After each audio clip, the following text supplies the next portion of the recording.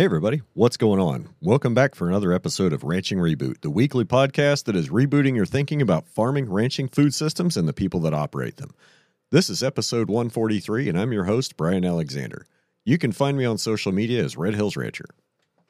Ranching Reboot is made possible through the support of my patrons on patreon.com and my subscribers on Spotify. If you'd like to join the growing ranks of podcast supporters, check out the links in the show notes or check my Linktree link in any social media bio. Since we've all made it through Black Friday, Small Business Saturday, and Cyber Monday, if you're still looking for some last-minute stuff that you need to get by the holidays, check out some of the podcast supporters for last-minute gifts. Like, I don't know, Wild Ass Soap. Soap makes a good gift. CBD makes a good gift. You can find both those at Wild Ass Soap. Beef makes a pretty good gift, especially if you can't get some to any of your friends on the coast. Blue Nest Beef, they've got you covered.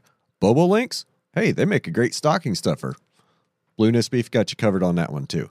So check those out. Buying something through the links in the show notes gives you a nice little discount, and most offer an additional coupon code on checkout, so be sure to take advantage of that. This week, I'm thrilled to have a very special guest with me, Zach Withers.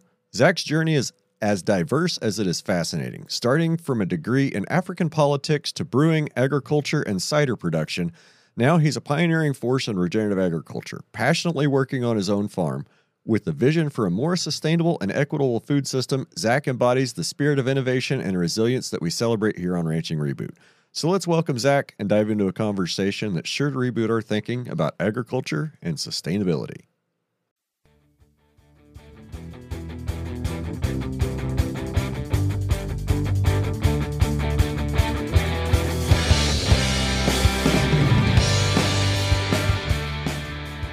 So Zach Withers, thank you for being here today. How are you? I'm doing good. Thanks for having me. Well, thanks for being here. So why don't you get us kicked off and get us running here and give us your 30-second elevator spiel about who you are and what you do.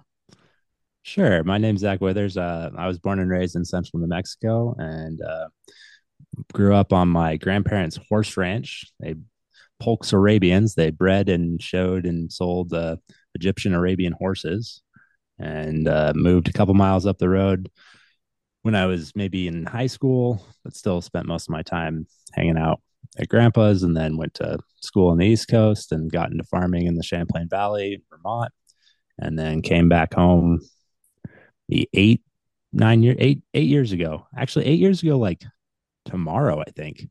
Uh, and my brother had just gotten out of the military. My other brother had stayed and taken care of my grandpa. So we decided when my grandpa passed that we were going to all chip in and buy the family farm. And 8 years later, we're mostly focused on heritage breed pork production. So we're breeding about 20 sows, small flock of layers. And recently we've added in some sheep. We've done a little bit of grazing, but we only have about 40 acres. And 75 head of Egyptian Arabian horses for 40 years will really have an impact on your pastures. So it's more about using the animals to try to grow grass than about using grass to try to grow animals. So that's sort of the background. And we can get more into any of that you're interested in. Oh yeah. There's plenty of rabbits here to chase. So your grandparents showed Arabians, and they raised the Arabian. You said 40 acres. Originally 50. Grandma wasn't great with finances, so they sold off a couple 5-acre lots to make some balloon payments. Now we got some neighbors down the road, but we're still sitting on about 40 acres and sort of in a mixed, sort of at the edge of the Ponderosa Alpine. We're like 7,000 feet, so it's Pinon juniper for the most part, a little bit of Ponderosa, and then we're got mixed grassland, so it's a little bit of a savanna sort of aspect. But on a good year, 18 inches of precipitation. Most of it comes over the course of a few weeks in the fall. We get the monsoons pretty hard, although that was kind of true growing up. Everything's gotten a little wonky these days. So Yeah, I think the weather patterns that we grew up with don't exist anymore. It doesn't seem like it anyway. permanent state of weirdness. I like that. I like that. So that land's pretty degraded then. Yeah, it's coming back. My grandma, who is sort of the the driving force behind all of it. She was a little bit crazy. When she got much older, she ended up taking a tumble off of a horse while she was riding back. I'm pretty sure riding back from the bar, but she broke her leg and ended up losing one of her legs and decided that she just didn't want to deal with people anymore and took the horses and moved to a town called Mountain Air, about an hour south of here. My grandpa bought her some land and set her up a double wide, and she lived down there with one leg, driving her Massey Ferguson tractor around and taking care of her horses. So the land got about 10 years of total rest. Um, and my grandpa would pay somebody to brush hog it every once in a while. So a little bit of, not like total complete rest, but got all the animals off of it for a long while. And then we've been slowly doing intensive grazing and a little bit of compost application and trying to manage it. So we've seen some succession, like there's less bare ground now than there was when we started. It still looks pretty rough, but What I'm thinking about, like the 10 years that, he paid somebody to come bush hog it.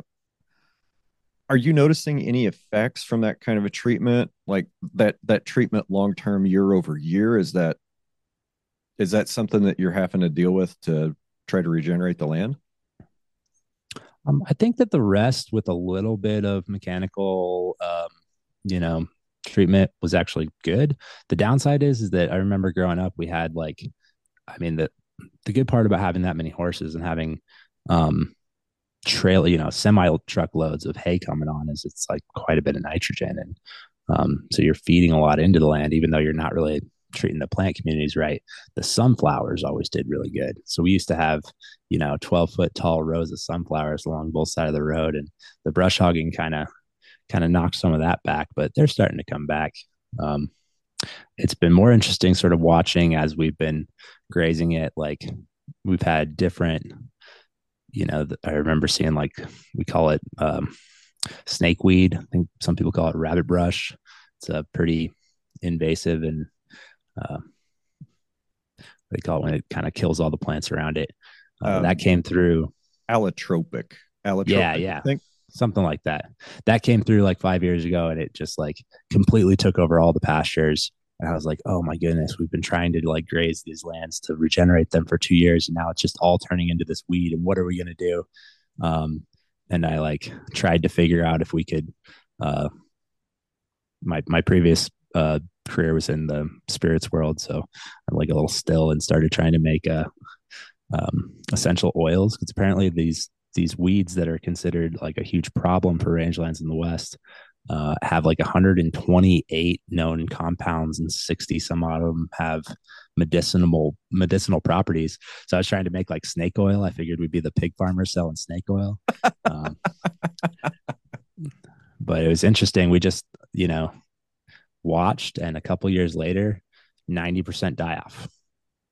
And I Really? don't know why. I don't know why, but just intensive graze, long rest, intensive graze, long rest, and the succession just at some point all the plants just didn't come back, and then now we've got Russian thistle, tumbleweeds, but I'm learning to just not worry about it and realize it's just part of the process, and this is what healing the land looks like. It takes a long time, and Do you feel like you're moving towards higher succession weeds or forbs? I hate calling them weeds, right?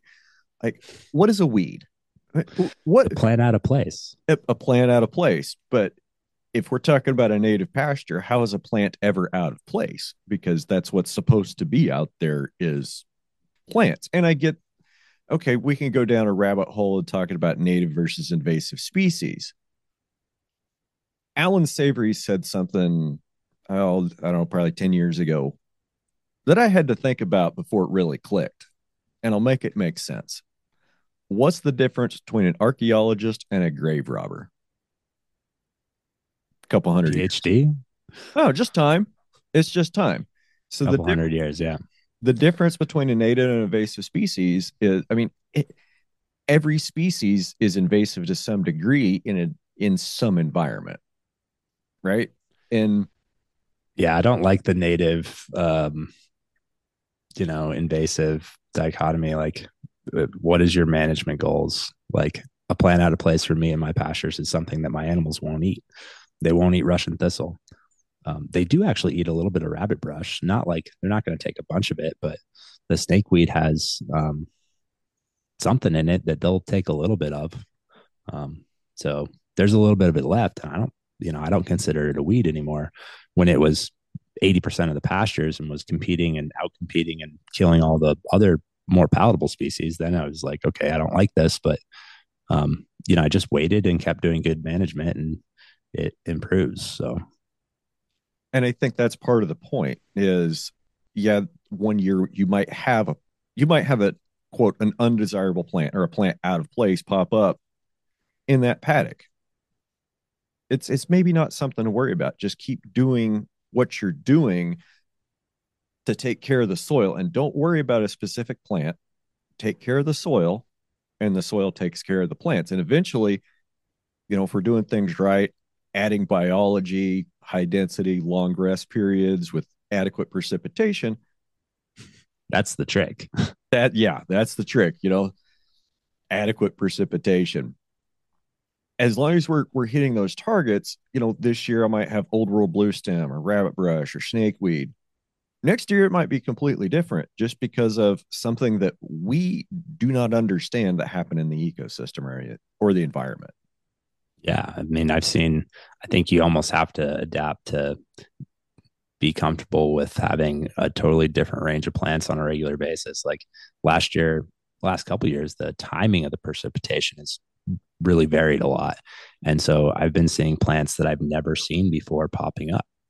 And like, what is this? And what do I do with it? And it looks cool, trying to figure out what it is. And, just the spring rains came really early this year.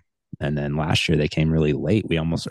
Opposite. Last year they came really early and we had one sort of plant community really thrive. And then this year it was like, we called them the Maysoons. We got tons of rain in May, which is kind of late for like spring rains and really early for monsoons. So Okay. entirely different, I learned a lot. We did a bunch of compost application and intensive grazing last year and then tried to rest this year and ended up with a monoculture of mustard. And it was like, oh, I should have gone back and grazed it again while the mustard was still young and palatable.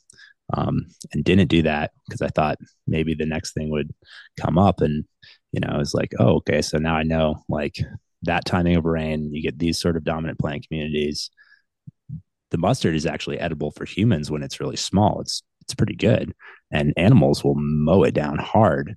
But once it seeds out, it's totally unpalatable and it creates it just shades everything out. So now we're going to do some bale grazing and mowing and stuff to knock that down and incorporate it. And then, try again next year.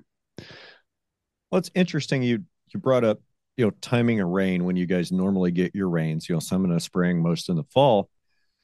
And I've been really trying to pay attention the last 3 years since the drought got bad and kind of set in of what my plant recovery was like through different times of the year based on rainfall or what kind of plants that I've grown more of based on, when the rains came. And remind me where you're ranching at? Yeah, I'm in South Central Kansas. So I'm about 20 South Central miles. Kansas. Yeah, I'm like 20 miles from Oklahoma, halfway between Colorado and Missouri. All right. I'm not that far north of you, but quite a ways. I drove through there recently. And, man, I actually kind of got a soft spot in my heart for Kansas. I think it's a bit of a hidden gem. Shh, don't tell anybody. I mean, I shouldn't say that being from New Mexico. I'm like, I tell everybody there's just meth heads and scorpions here. Just stay out. There's no water, bunch of criminals, nothing cool about it. yeah. So when after regenerating Santa Fe, we didn't leave immediately. Like we stayed around the rest of the day and ended up leaving. I think it was we drove home Sunday, and we went up to Taos. I drove up to Taos, my wife and I did, and then we took this big tour around, that north loop around through Red River and back down. And when you Good country, it's just gorgeous. And then you come out of the mountains and you get to this town called Cimarron, New Mexico, and it says the gateway between the mountains and the plains. and they're not lying. You go east of Cimarron, and it was basically flat all the way home. You're in cowboy country out there. Yeah, yeah. Northeast New Mexico, eastern Colorado, western Kansas, Texas, Oklahoma Panhandle. Yeah, we could definitely use some work. There's some pretty spots, and there's some spots that I just kind of chase the white lines and keep right on going. Yeah. Well, I think it's interesting though. Like I'd love to hear a little bit like um jumping ahead maybe some where we opened a retail food store a couple years ago, and we've been getting meat from a bunch of other places because we don't produce enough to support even a single retail outlet.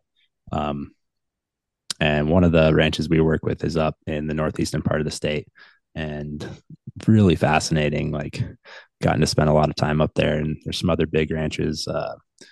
Sam and Ariel live right next to the gal that we buy most of our beef from. There's another ranch, Fort Union Ranch, that I've become good friends with the folks up there, and getting to dip my toe a little bit more into the big cattle ranching world and hear about the management challenges and the all that stuff. It's really different than running 40 acres, and really mostly we operate on about an acre and a half is what we use for producing hogs, and we produce a lot of meat that way. But it's a very different sort of operation, and I'm really interested in uh, the larger landscape management stuff and some of what you're doing and the differences between a 100,000 acre ranch and a 7,000 acre ranch versus 40 acres. It's like all the concepts.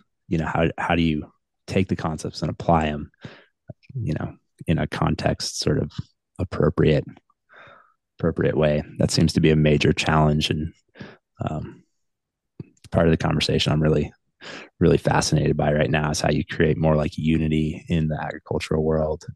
You have the big guys, the industrial guys, the commodity producers. You got the tree hugging, dirt worshiping hippie farmers, and we're all kind of aimed at the same thing, but the conversations just seem to be really disparate. So I'd love to hear your thoughts about that. That was meant to be a question. Okay. Well, I mean that it's interesting to think about, and I spend quite a bit of time thinking about it. And I'm not sure if there ever really can be quote unity between the two sides. And even just kind of framing it that way internally in my head kind of almost feels wrong, because I don't want to compete. I don't want I don't want to be in conflict with anybody else that's trying to quote feed the world or just feed their community or feed their family. Okay. But at a certain point, the unity, it's like if we're on the regenerative side of the fence and trying to produce things in a more natural way, without hormones, without antibiotics, without a lot of added grain, just, trying to do everything ourselves and, reduce our outside inputs. The other side of this business, whether we're going to talk about, the totally captured chicken and pork side, or whether we're going to talk about the mostly captured beef side, it's I think we're always going to be looked at, not always, but for the foreseeable future, we're going to continue to be looked at as on the fringe or a niche producer, because there's no way that what things like you and I are doing will ever scale up enough to feed the world, right? The quote feed the world that Earl Butz brought us from Get Big or Get Out. And I that narrative bothers me, because something like 75 to 85% of the world, I've quoted this number before and I was a little off, but 75 to 80% of the world is fed by subsistence farmers on Mostly 10 women, yeah, on 10 acres or less. and almost all farmed by women. I can believe that. I can definitely believe that. But here, we have a different culture here. We have the cowboy culture from the West, and, the romanticism of big ranches. The sad reality is that's not where most cattle come from. I mean, A lot of cattle come from back east. They're raised in, 5, 10, 15, 20 head herds, somebody's backyard that's got a town job. Yeah. They Places load where those you count head per acre, not acres per head. right, and they load those calves up and they send those calves out here to the plains for grass in the summer and then to go to the feedlot and get marketed. You know, your average cow calf guy has 45 head. Like that's the average size of the cow herd in the United States is like 45 head. Okay. I know some guys that have several thousand. I mean, I could name 5 guys right off top of my head that live within 20 miles of me that all have more than 1,000 head of cattle. Yeah, and it's really interesting when you think about like how much the regenerative movement tends to talk about like smaller operators, but when you get into like using cattle for trying to do land regeneration, the guys who are having the really, fence line contrast, changing the weather patterns impact on land are all running 800 to 1,000 at least. Yep. So, At least in like our part of the world where it's really arid. I think you can have that similar impact in places where you get higher precipitation with smaller herds, but it is a bit of a conundrum when you have some of the regenerative parts of the Alan Savory world. At least, Alan Savory is really geared towards. He developed his grazing management techniques while he was operating on 1 million+ acres. yeah. So I loved like reading Alan Savory and holistic management was like a watershed moment of like, oh my goodness, this is the first time I've ever read a book that is totally applicable to my context until I got to like page 200 and something. And there's this little thing that's like, well, this doesn't work that well at a really small scale. It's like 2 cows on 2 acres is very different than 200 cows on 200 acres. It's just you don't get the same animal impact, the same herd effect. We're trying to figure out how to like get around that, and a lot of that comes back to economics, not so much um, the ability of the animals to have the impact. It's about, do you have the time to put into managing the animals in a way that creates that impact, and then get paid $300 for doing it. Can't spread your costs out for management across 1,000 animals when you're operating on 40 acres. So like the grazing component we're not even trying to do grazing as a commercial part of it. It's geared more about education, about just land management. And the commercial part of the operation is all the hogs. They quite literally bring home the bacon. So,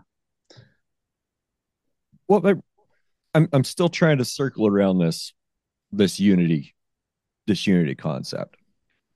well, let me throw something back at you. Maybe it'll help sort of point out like what you were talking about a minute ago with regenerative being based mostly in this idea that we're going to eliminate external outputs. We're going to use the most natural way of using solar cycling. Like if you're running cattle, the cattle are feeding themselves. They're processing the manure into or processing the grass into manure. The manure is feeding the soil, increasing water cycling. All good, right? Like our operation, last couple of years we haven't had grazing animals on the place. All of our feed is coming from the outside.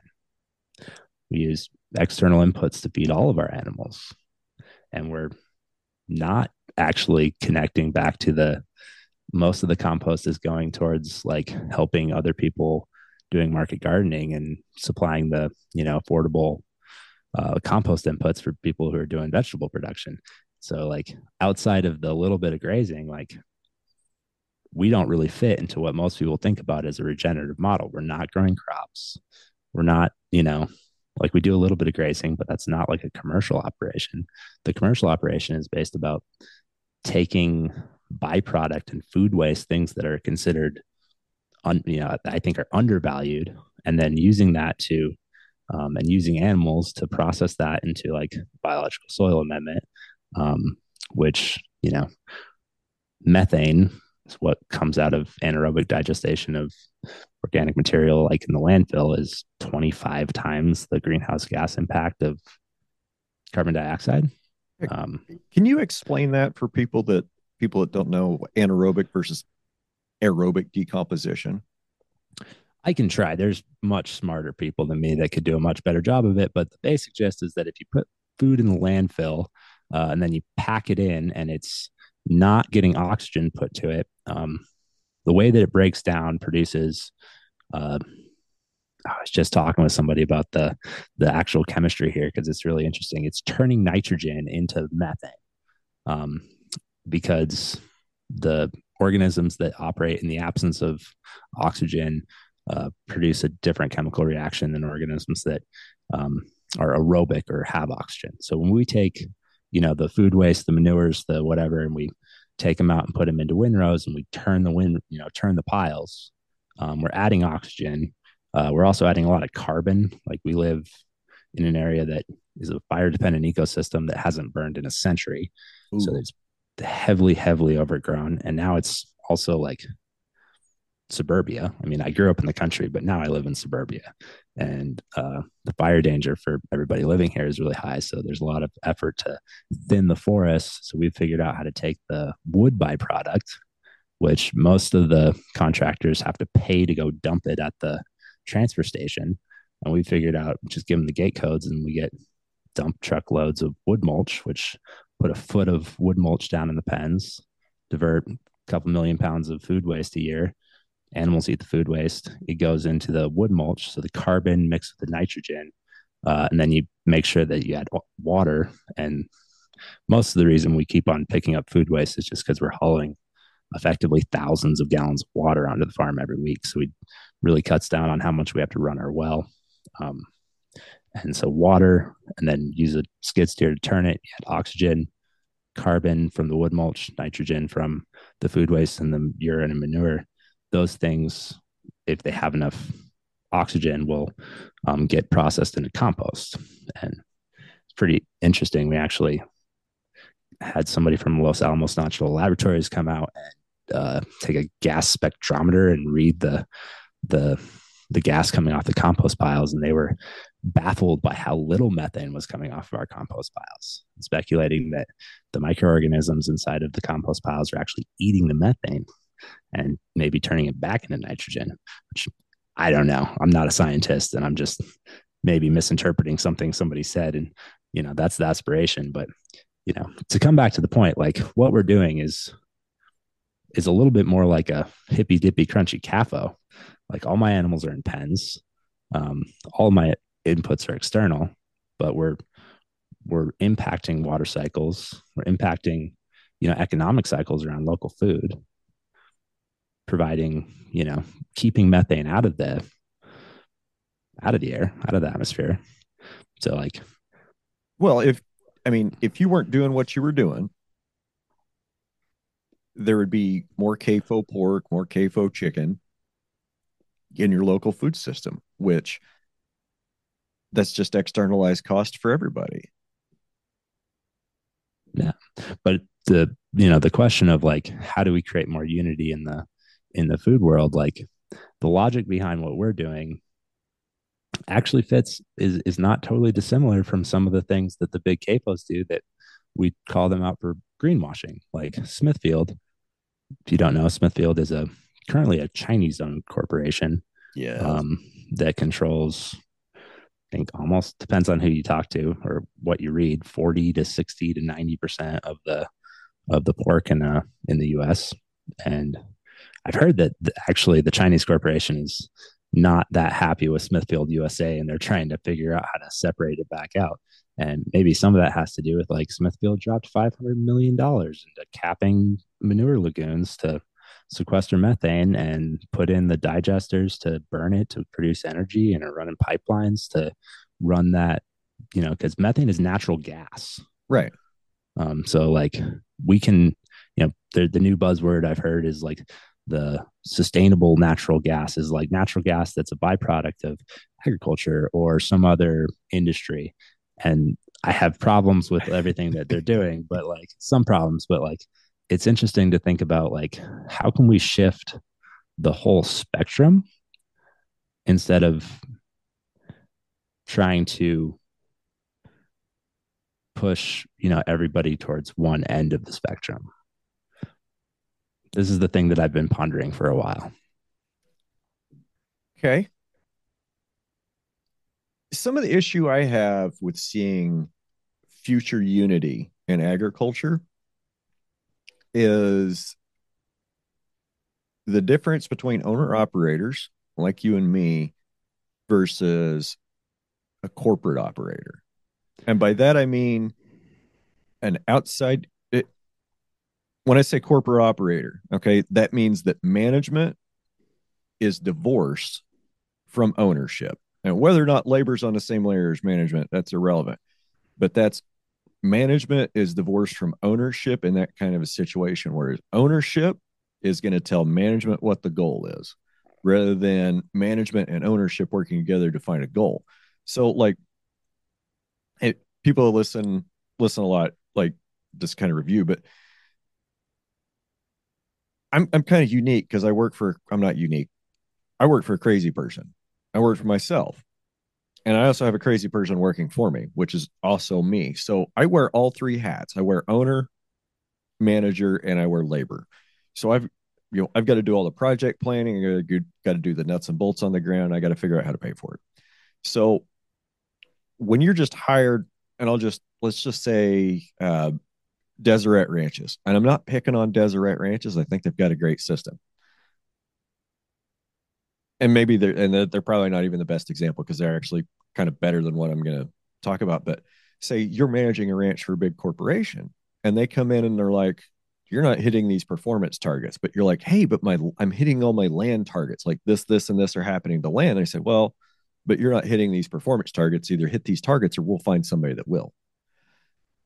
And now you're in a position where you're going to make a decision that may harm the land near term or long term in order to keep your corporate shareholders happy, your absentee landowner happy, or whatever. And those people, they're insulated from the consequences of their actions. They're insulated from the consequences of the practices that they want you to do on that land. Because I mean, it's awful easy to farm corn from a boardroom in Illinois, right? It's awful easy to raise cows from an office in New York City. Yeah, or from a penthouse inside of a specially built prison in Brazil. Like half the beef in the world get managed from. JBS. I was gonna say, you're not talking about Juan Batista and Sons, are you? No, I think that the JBS brothers make the cartel guys look like a little bit like sissies. I mean, those guys are ruthless. And Yeah, I'm not talking about unity with that part of agriculture. I'm talking about the unity between the cow calf producer that, um, sells to the feedlot in Kansas, or unity with we still grow 90% of the corn is still grown on family owned farms. Corporate agriculture, the corporatization of agriculture, huge problem.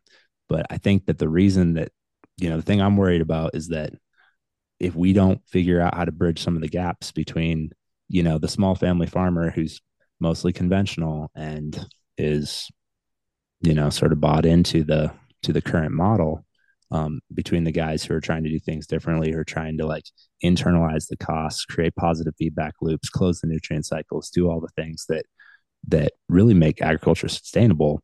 If we can't figure out how to get everybody on the same team, then it makes it so much easier for these big corporate guys to just run the show and dictate everything from a boardroom, get rid of land ownership, consolidate the land base. I mean, there's real problems here. And my last few years of trying to work with other producers and navigate ways through supply chains, the thing that I run into a lot is this well, we don't want change because we are sort of dependent on this existing system. And so if you're coming in and trying to say we need to do things differently, that comes as a threat to us. And I'm hoping that to see an emergence of a different narrative that talks about how we can actually, call it whatever you want to call it. Regenerative agriculture saves money. It makes operations more sustainable. You don't have to be certified organic. You don't have to be a hippie. You don't have to be spiritually connected to the soil to know that managing your soil for soil health will make you more resilient, will make you, the hard times easier and the easy times all that much better. And, so localized, regionalized supply chains means that we shorten the supply chains, more of the retail dollars going back to the actual farmer. And, when we re-internalize the cost of production and market that, people are willing to pay for it. A huge part of the problem we run into is just people pay 5-10% of their income on food, and the farmer, the environment, the animals pay the rest. Yep. We need people to be willing to pay 20-30% of their income on food if we're going to be able to fund keeping food systems viable. Like, I always get so bothered with like this narrative of, sorry, I'm monologuing. Go ahead, jump in there. It's all right. I got some thoughts on family farms and what they're all about, but I got to take a quick break real quick to Shoot. recycle some coffee. So we'll be back in just a minute. All right. And we're back. So some thoughts about family-owned farms. And gosh, it's kind of a tough one because who has a family farm? Everybody does, even Cargill. Like they're parts of the Cargill Corporation that are classified as a family-owned farm. They can even classify, certain big feedlot systems like that big Easter Day deal that blew up out in Oregon a couple years ago. Do you remember that? Easter Day family? I don't, but I believe you. They had a couple hundred, they had like 150,000 head feed yard. That's a family farm. Yeah, it's interesting. The guy that used to be the head of NCBA like last year, Don Schiffelbein, they've got it like they run, I can't remember what he told me, a couple hundred, several tens of thousands of head. And there's like 8 of them involved. Like, okay, yeah, our Bill Gates 250,000 acres of ag land, is that a family farm? The Gates family? Yeah. I mean, what about Ted Turner's 2 million acres? Is that a family farm? Is that a family ranch? Like, so when some of these terms get thrown around, like, it comes back to what the management thing, like you were talking about ownership being divorced from management. I think that when I use the term family farm, I'm talking about, when the family is directly involved in the management of the farm. Like, for instance, like a kind of funny example of this, the Fort Union Ranch that I was talking about earlier, is owned by the descendants of the Civil War senator that was given the the fort, which is like a historic monument up in northeastern New Mexico. And so there's 400, 500 people who own this 100,000 acre ranch. And there's now, just for I think the first time, there's actually a member of the family managing the ranch. And so it's like, yeah, the term is problematic, but it's still what we're talking about, how the divisions in agriculture, and the definitions around what it kind of is on our side versus not on our side. I think the lines are just too blurry. And when you start drawing lines and like, when you start breaking apart groups, okay. I guess what I want to say right now is, how to solve racism? Let's take the race box off of every federal form. Like, that's the first thing we got to do. So when you identify people as a group, you can start to collect data on them and you can make decisions about that group of people, right? So sometimes those things are a little bit dangerous when we start like othering people, or we start grouping people together and say, these people need to change. Like, let's just say, hey, as producers and consumers of food, we all need to change. Yeah, this is exactly the point I was trying to make, is that like I think when we fall into this us them category, it gets harder to like find the things where there's common ground and push on those things. And I think that like arguing about our differences is less important right now than identifying like this idea of the radical center, that if you take two disparate groups who seem to be in opposition to each other and sit them down and get them to actually talk things through, most of the time you find out that like the important things, there's a lot of shared agreement. And like, that's the spirit of the question I was trying to ask. Okay. I I think that you know I don't know what I'm trying to say. I think there's I think you're right that there's a lot of groups that, let's say, the news media, not me, but the news media classifies as far left or far right. And that's not really true. I think that there's a lot of extreme centrists that are talking about the same things. And the reason that we're not like all to there's two reasons we're not together there in that center. Okay. Guns and abortion. Like those are the two issues that they can keep us completely divided on and keep us arguing about. Oh, I hate this game so much. Yeah. So let's not talk about it. Well, no, we should talk about the reality that like, these are two issues that are intentionally used as a way to manipulate people to create division where there isn't really any, so that you can keep people divided, so that you can control and exploit them.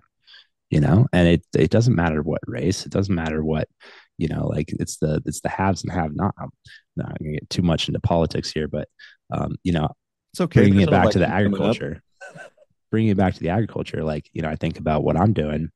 um we're in a the Sandia sub basin. So we're on the east side of the Sandia Mountains.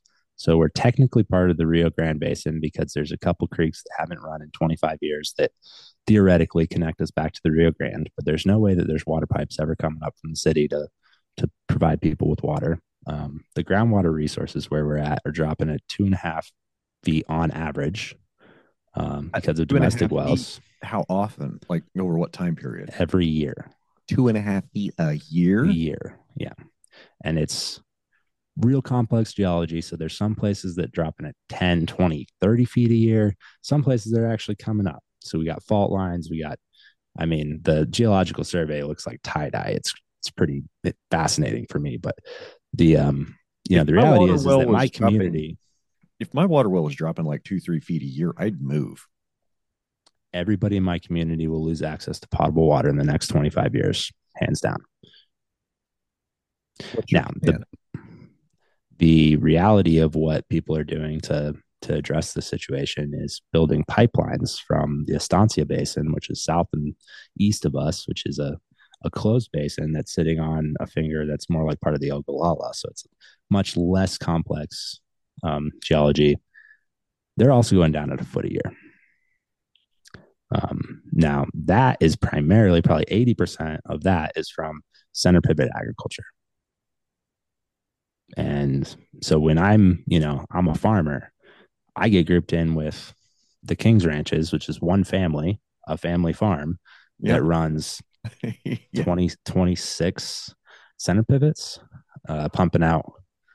They're not metered, but speculatively, if you're growing an alfalfa crop, 30, 40, might be 3 acre feet per center pivot. Per year at 160 acres minus the corners, 130 some odd acres times 3. That is, hundreds of millions of gallons of water that are being used to grow mostly alfalfa and corn silage to feed the dairy industry in southern New Mexico, which produces the mozzarella in Texas for cheap pizza in New York. Yep. And my we're 30 years out from being, the Sandia Basin's probably 20 years. Sandia Basin's, they say 60.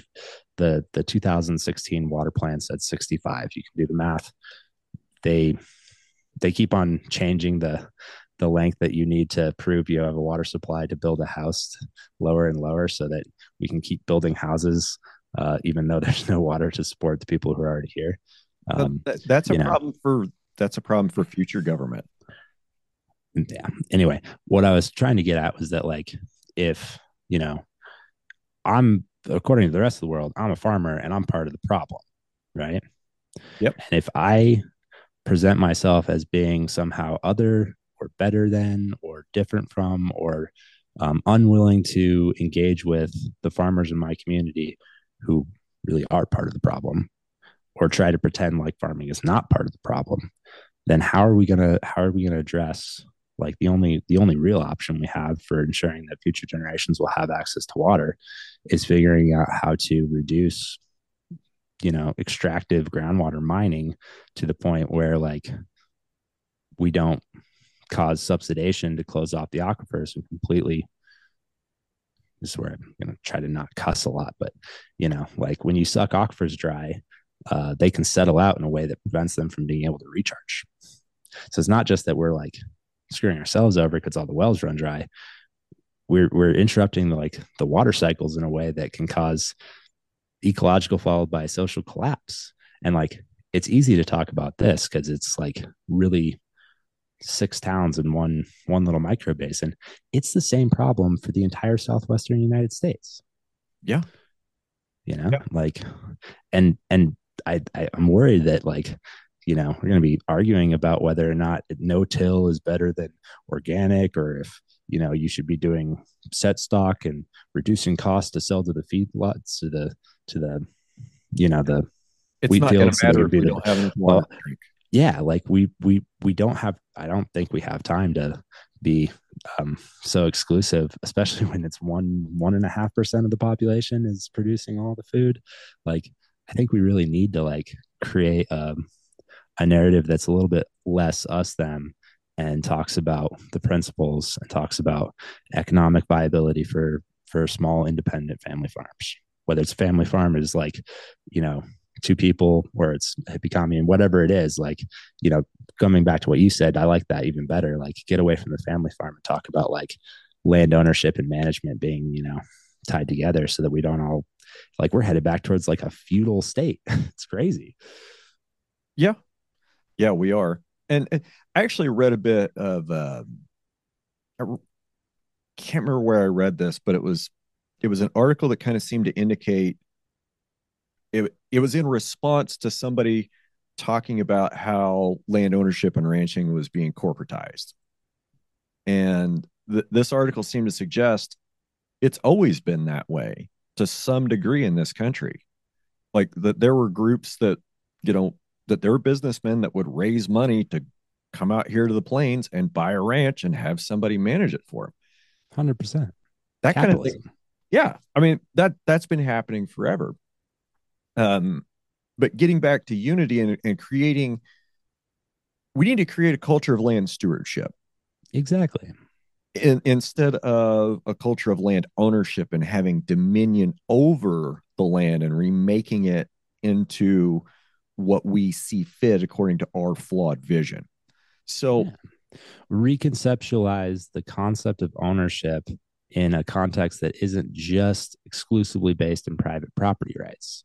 Like, a real theory of natural rights has to include both communal rights and, you know, it's not talked about quite as explicitly, but it's sort of implied underneath that is what I might call like natural rights. Like in my instance, I have a right to use my well. Like, I own property, I have a well, I have legal right to pump water out of the ground. My neighbors also have that right to have access to water. And if we all don't collectively realize that there's a natural limit to how much water you can pump out of the ground before you kill your aquifer, then the rights of nature will assert themselves by collapsing the aquifer and leaving us all without an access to potable water. So like, can we associate ownership with not just entitlement but responsibility? If you own land, it's not just that you get to do whatever you want with it. So you're responsible for making sure that what you're doing on your land isn't negatively impacting either the community or the greater ecosystem that generates the food, the water, the air, everything that everybody, including us, depend upon. it's a great idea and I fully support it. And I've had these thoughts all myself. But Yeah, where go talk to a Senate hearing community about that, and you get laughed out of the room. and that's But where maybe everything. less so now. I think even the powers that be are starting to catch on. Like, when I heard Vilsack The Secretary of Agriculture gave a talk last year at the National Farmers Union Convention, and it was fascinating to hear like him talking about things like nutrient cycling and closed circuit, local economy, and how the importance of local and regional agriculture and redundancy and all this other stuff. It was also really weird and dystopic to hear him in the same sentence talk about competitive advantage in global commodity marketplaces and ensuring that we're aggressively expanding access for American commodity producers into foreign markets, and the whole like food as a geopolitical weapon nonsense right after he's talking about like saving the family farm and building local economy. Is like, man, this is weird, but at least it's part of the conversation now. Yeah. Yeah. I want to circle back to water because I'm not. Oh, please do. Now, my frame of reference for the whole water rights, irrigation discussion, just I don't have a dog in the fight. Okay. I don't have an irrigation well. My creeks are spring fed. So the ranch sits at the top of the watershed. Okay. Almost all of it flows north into one watershed. I've got just a little bit that goes south and a little bit that goes east into another creek. But for the most part, I'd say probably 75% of my ranch all drains north through two creeks. So I'm at the top of the watershed. Like, I know what elevation my creeks are at. I know where I can go when I can find water. Like if I drill a well and I get 10 gallons a minute here, that's a pretty decent well, which is good enough for me because that's all 10 gallons a minute is enough to water cows out of.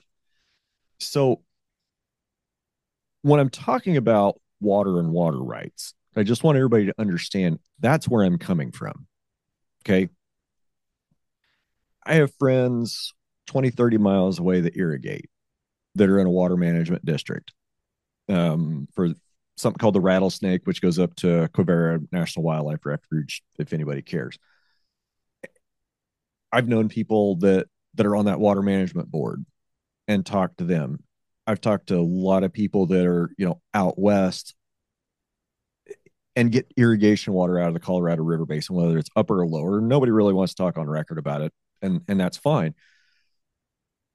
There's it's one of those huge complex problems, kind of like we were just, like we've been talking about for the last, I don't know, 20 minutes. You know, yes, I have a right to use the water that's on my land. I have a right to use some of the water that runs through my land.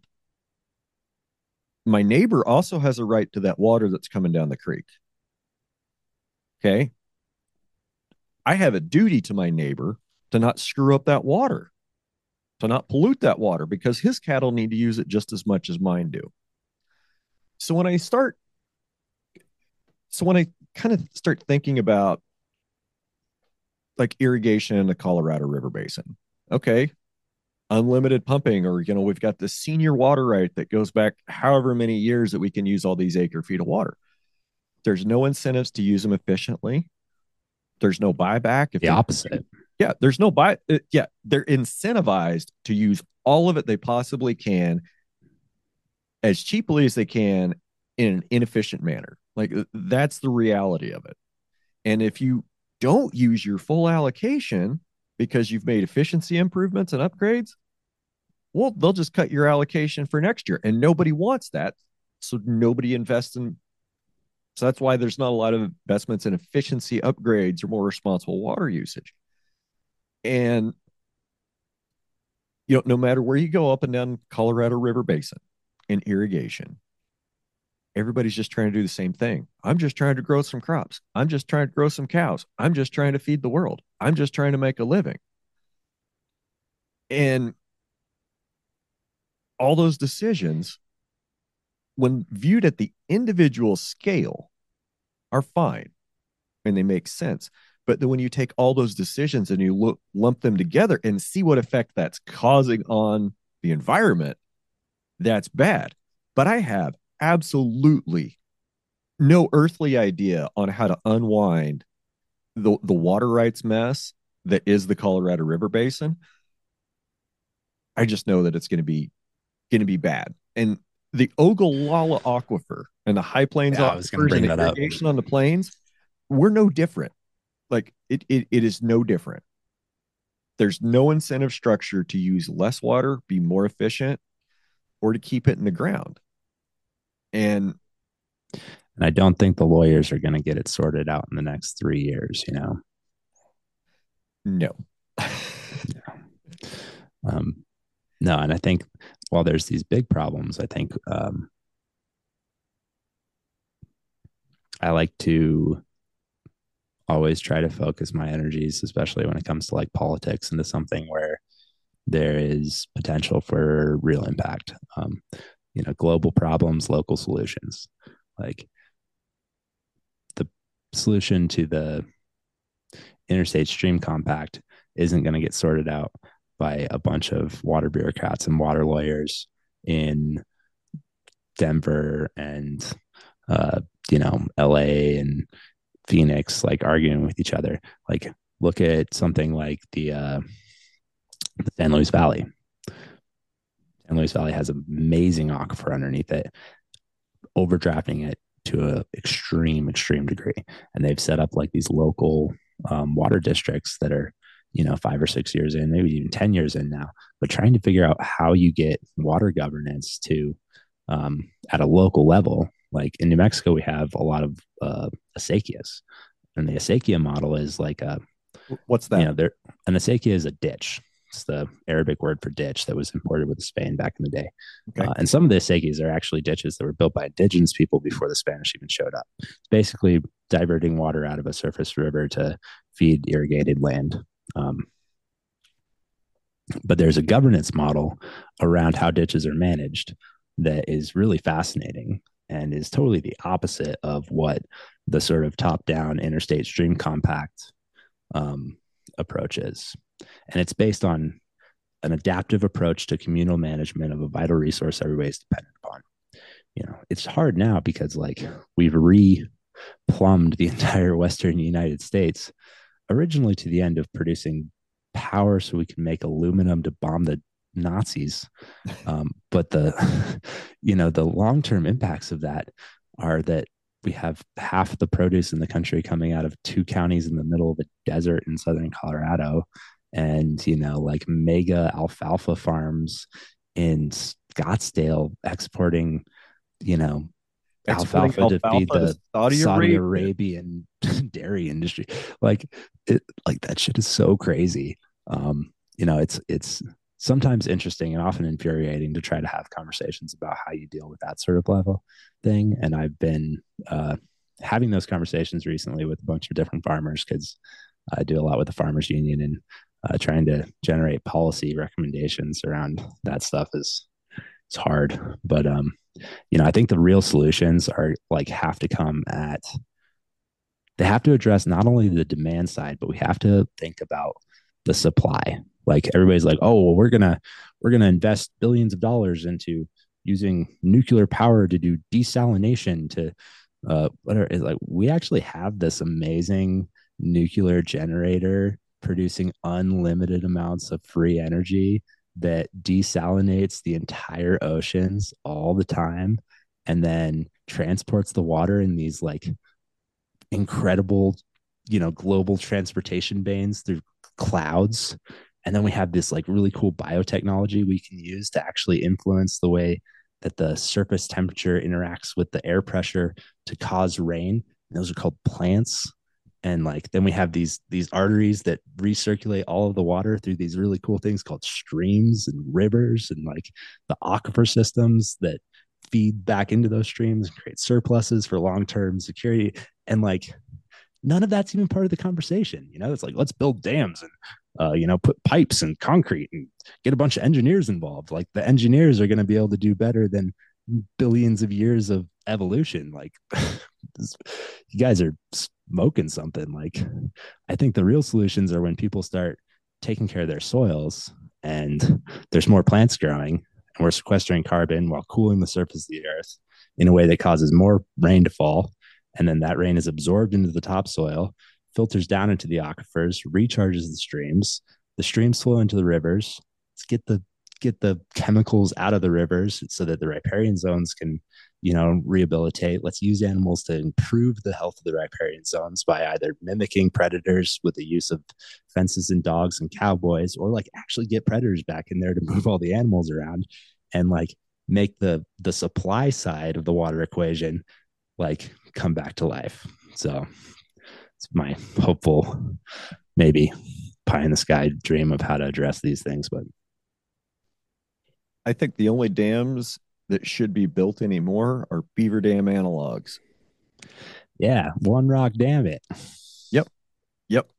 I, you know, I have two beaver colonies on the ranch, Oh, that's awesome. and they're both on the same creek. And as dry as it was, back in May, I so we were dealing with the drought like everybody else in the plains in the Southwest. But for us, you know, it started raining for y'all about beginning early May, right? And This year, yeah. yeah, some friends in Western Kansas, they said about the same thing. Mine didn't come till the end of May.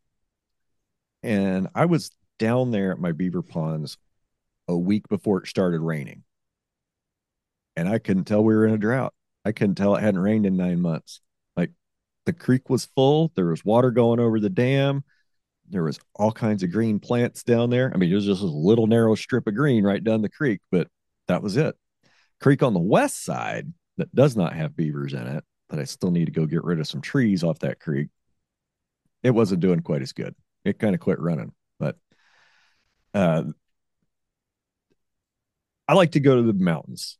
I mean, who doesn't like to go to the mountains? It's only 8-9 hours away to the San Juans, like Ouray, Telluride, Silverton. I just sold my Jeep. I had a Jeep Rubicon, Did and you have the diesel? no, I didn't have a diesel. When I bought mine, they didn't have the diesel. They didn't get. I think they didn't come out with the diesel till 19 or 20, and I got one of the first 18s.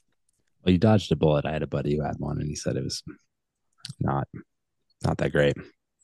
I had a friend of mine got one a year or two after in a Ram 1500, and I know it spent quite a bit of time in the shop for the first 2 or 3 years of its life, but since then it's been a fairly reliable vehicle.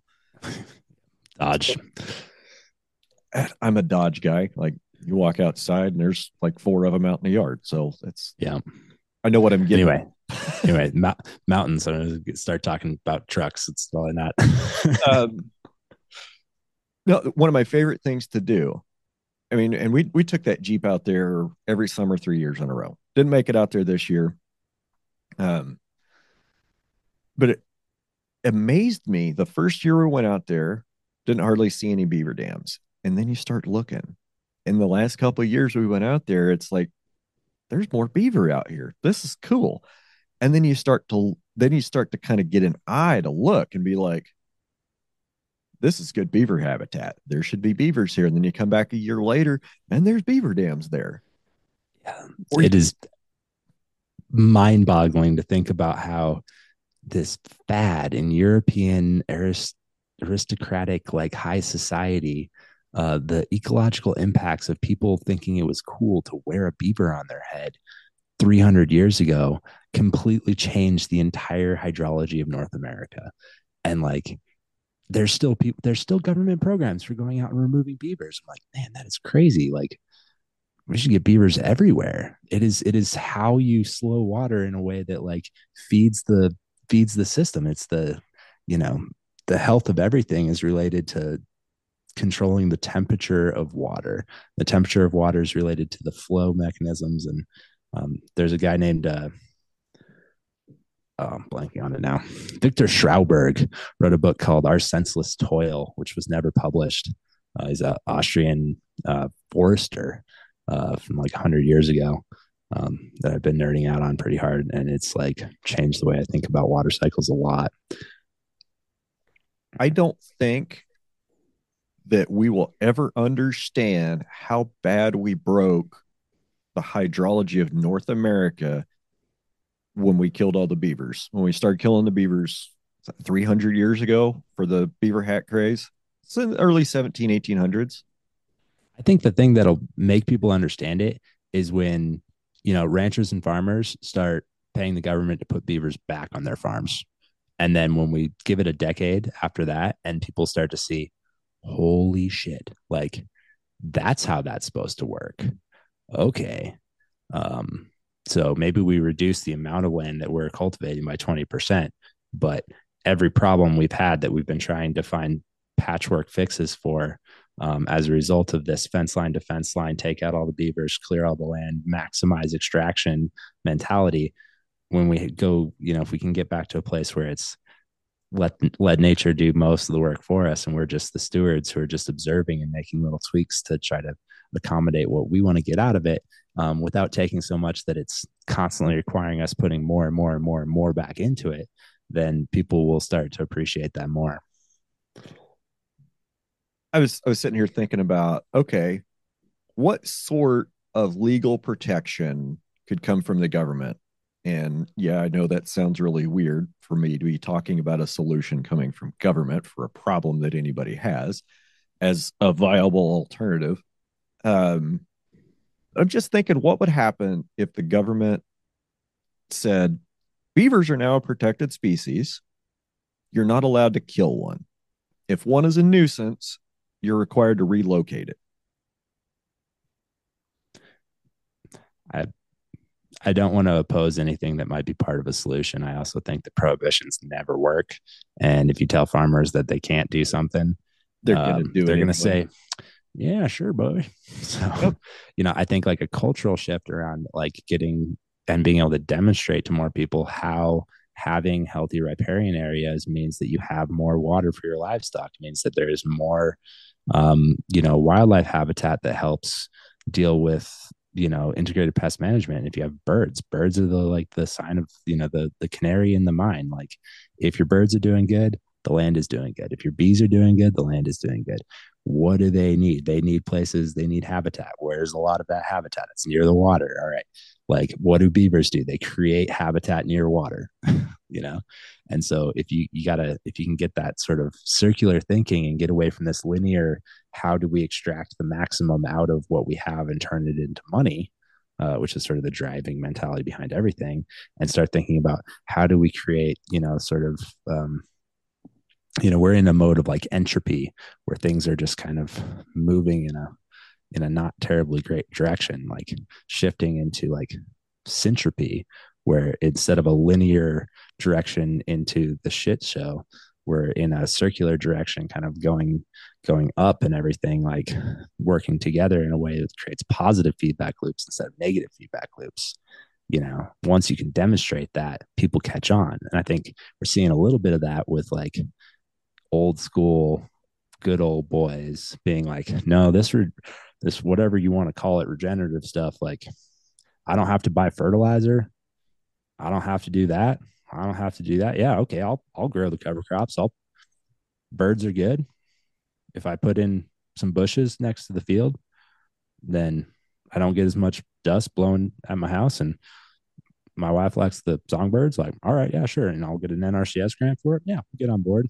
And then the more the mainstream picks up that sort of like, okay, like this isn't crazy. This is how we've been producing food for the 10,000 years before the last 75 years when the government got involved. Um, Sorry, another rant. No, no, no. That's fine. That's fine. Before the government got involved, I mean, I don't think I'd say we had an efficient functioning food system before the government got involved. There's a lot of waste. And I think that there's always going to be waste in a food system. And Oh a man. quote just surfaced in my mind. A conversation I was having with my wife yesterday. It's being able to accept less than perfect as a result, and I think that's something that a lot of folks in regenerative agriculture would have in common. We're okay to accept a result of less than perfect or less than what we thought it would be, as long as it's moving in the right direction.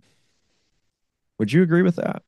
Oh yeah, and I have a fun little uh so I got to hang out a little bit last weekend with my friend Roy Foltzcraft, who I think you've spoken with before, Yes. and Yes. we're hanging out at the Irish pub after the convention, and he was telling us that he's got a new crop he's working on, and he's got some some sort of rice. He's trying to dryland farm rice in northeastern Colorado, which gets a lot of funny looks from the neighbors. And if you guys don't know Roy, he's a conventional but very regenerative dryland grain farmer, way out in the sticks, like almost in Nevada. But I think he had 4, 6 inches a year of precipitation last year. He's grown 10 different crops. So he got this rice and he grew 5 acres of it. And he was telling us all about it. He had to go to this crazy guy's house and in California, and they didn't want to let him export the seed. So it was kind of like hush hush. And then he got it and he grew 5 acres and total failure. Like amaranth, just a foot and a half tall. If you dug down through the amaranth, there was like a little bit of sprouts of the rice plants. I was like, oh, so you think you're gonna try that again? And he's like, oh hell yeah, I'm doing 15 acres this year. And as like that mentality of like, failure is not really failure. It's just an opportunity to learn. And everything in agriculture is about like in regenerative agriculture, especially like pushing the envelope a little bit, seeing how much you can nudge things into a different direction, knowing that half the time it's not gonna work, and you're gonna have to learn and learn again. So Did you know that FAIL is an acronym? I didn't. First attempt in learning. There you go. I like that. Yeah. So just reframe that. Everybody reframe that in your head. FAIL is an acronym. First attempt in learning. Yeah, like nothing that we're doing today on this farm is anything that we would have thought we were going to be doing 8 years ago when we started. The whole business plan has changed. Everything has changed. Well, let's talk about that. I mean, we've been talking for over an hour and haven't really talked about anything important yet. So where'd you go to college? Champlain Valley was a school called Middlebury. Middlebury, Don't Connecticut? No, that's in Vermont in the Vermont. Champlain Valley. It's a little liberal arts school. Okay. I actually, you're the second person I know that went to Middlebury. We'll talk after about the other one. So what did I you was going to say, don't judge me. I did not enjoy the majority of the people I went to school with. But I won't get into that. It's a good school. I got a good education. what was your degree in? African politics. My degree actually says international studies with a disciplinary focus in political science, a regional focus in Africa, and a linguistic focus in French. But I usually just say African politics. Interesting. Okay, so you went from there to the world of brewing. Spirits first. I got a job at a company called Whistle Pig, which was a little town called Shoreham, which is about 15 minutes from where I went to school. One of my buddies from college, guy I played rugby with, was the first intern. So he got me a spot as the second intern. And that's also how I got into agriculture. There was the company was based on a derelict dairy farm. And having grown up on a horse ranch and done some landscaping, I was considered the most qualified person to develop the farm operation, which was kind of a joke because there was like a handful of locals that grew up in farming and had managed farms, but I had a college degree, so they put me in charge. So I got to learn by trying to. It was actually pretty interesting because I was in charge, but I didn't know what I was doing. So I had to go to the folks that were supposed to be working for me and say, can you teach me? Can you like show me what I'm doing? And we developed the farm as basically a marketing front for selling imported Canadian bootleg. Well, not bootleg. It was actually at one point it kind of was bootleg, but I don't, yeah. Okay. You'll have to tell me that story some other time. Yeah, there's a lot of really crazy stories there.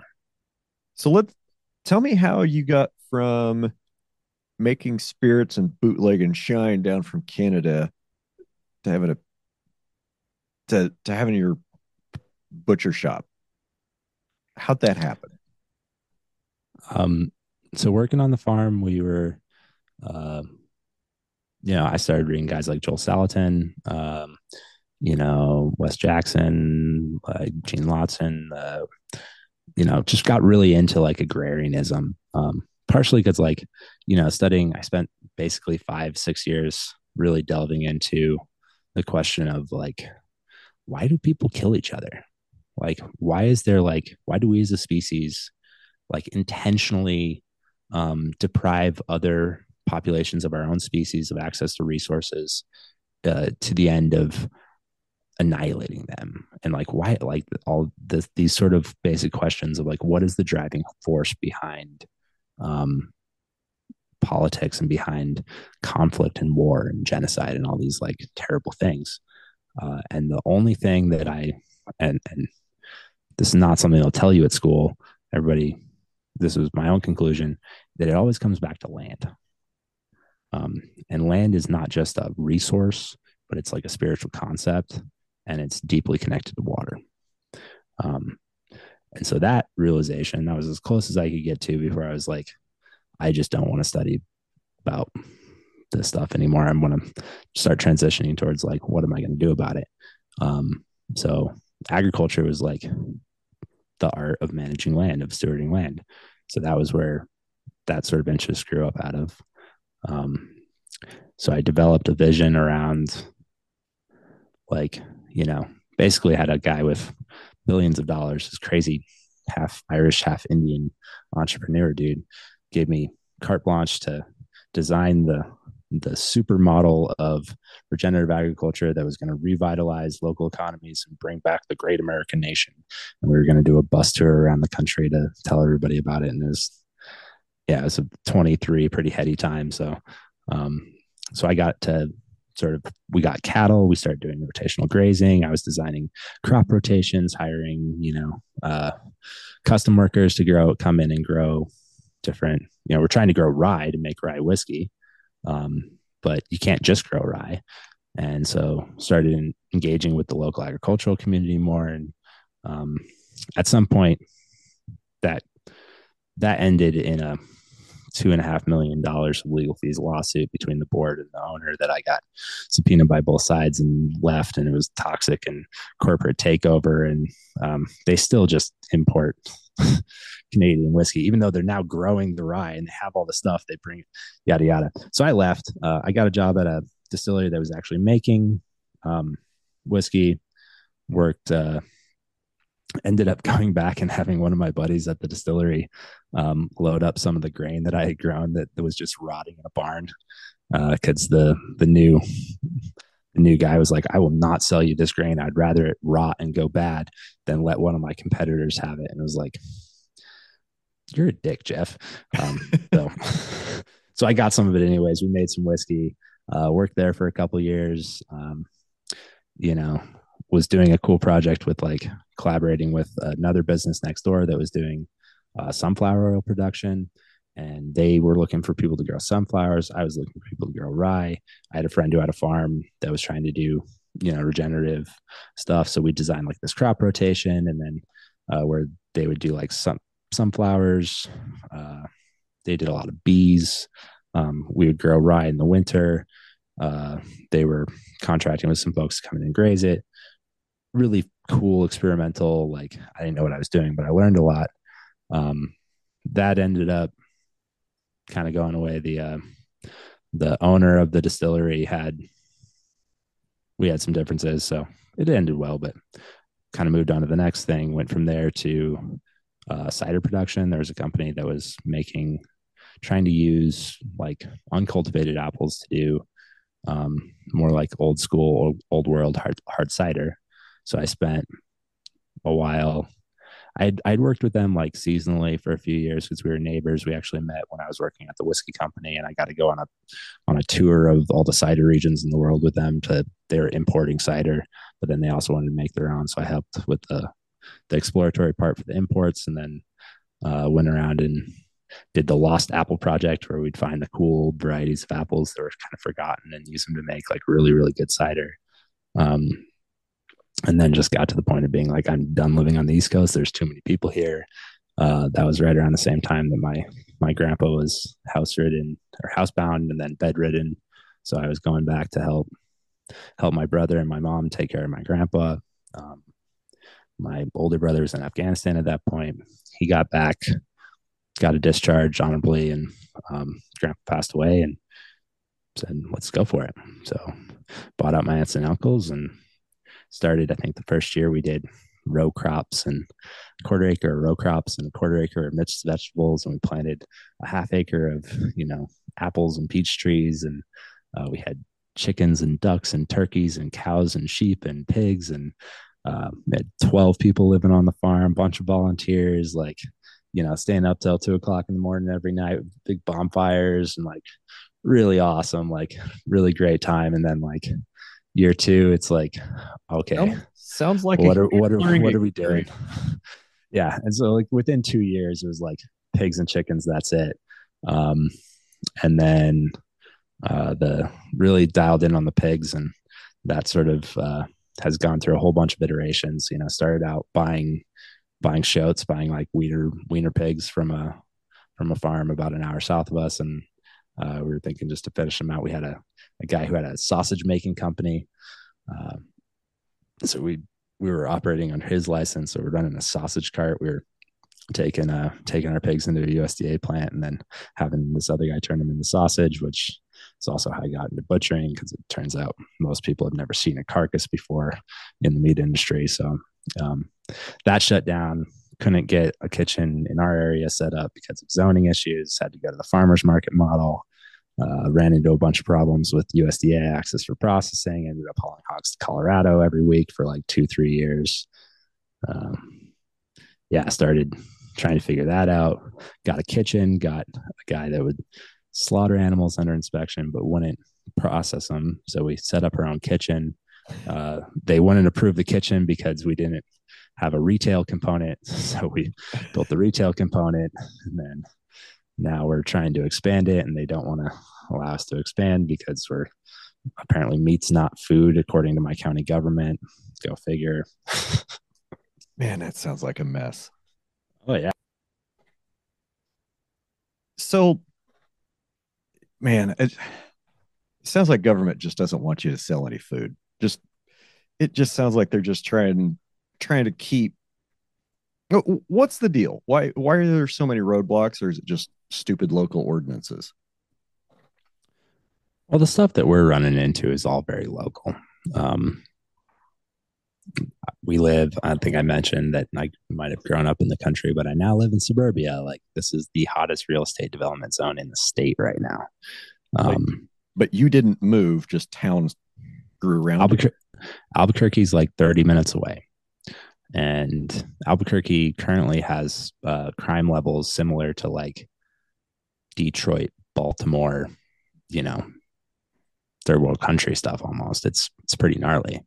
So a lot of people were trying to get out of the city, but all the jobs are in the city because they don't like to permit any businesses happening. They prefer to have like sleeper bedroom communities out in the countryside. So there's a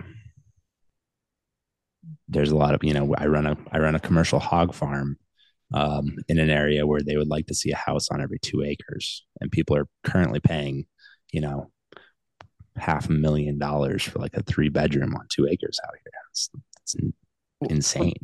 From the city manager point of view, like having all residential and a few shops, that's ideal. You don't have to deal with dirty industry. You don't have to deal with the pollution, the waste.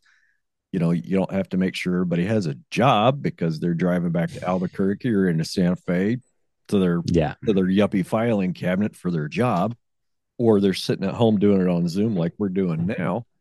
Yep. Yeah, that's they're looking at the 30,000-foot view.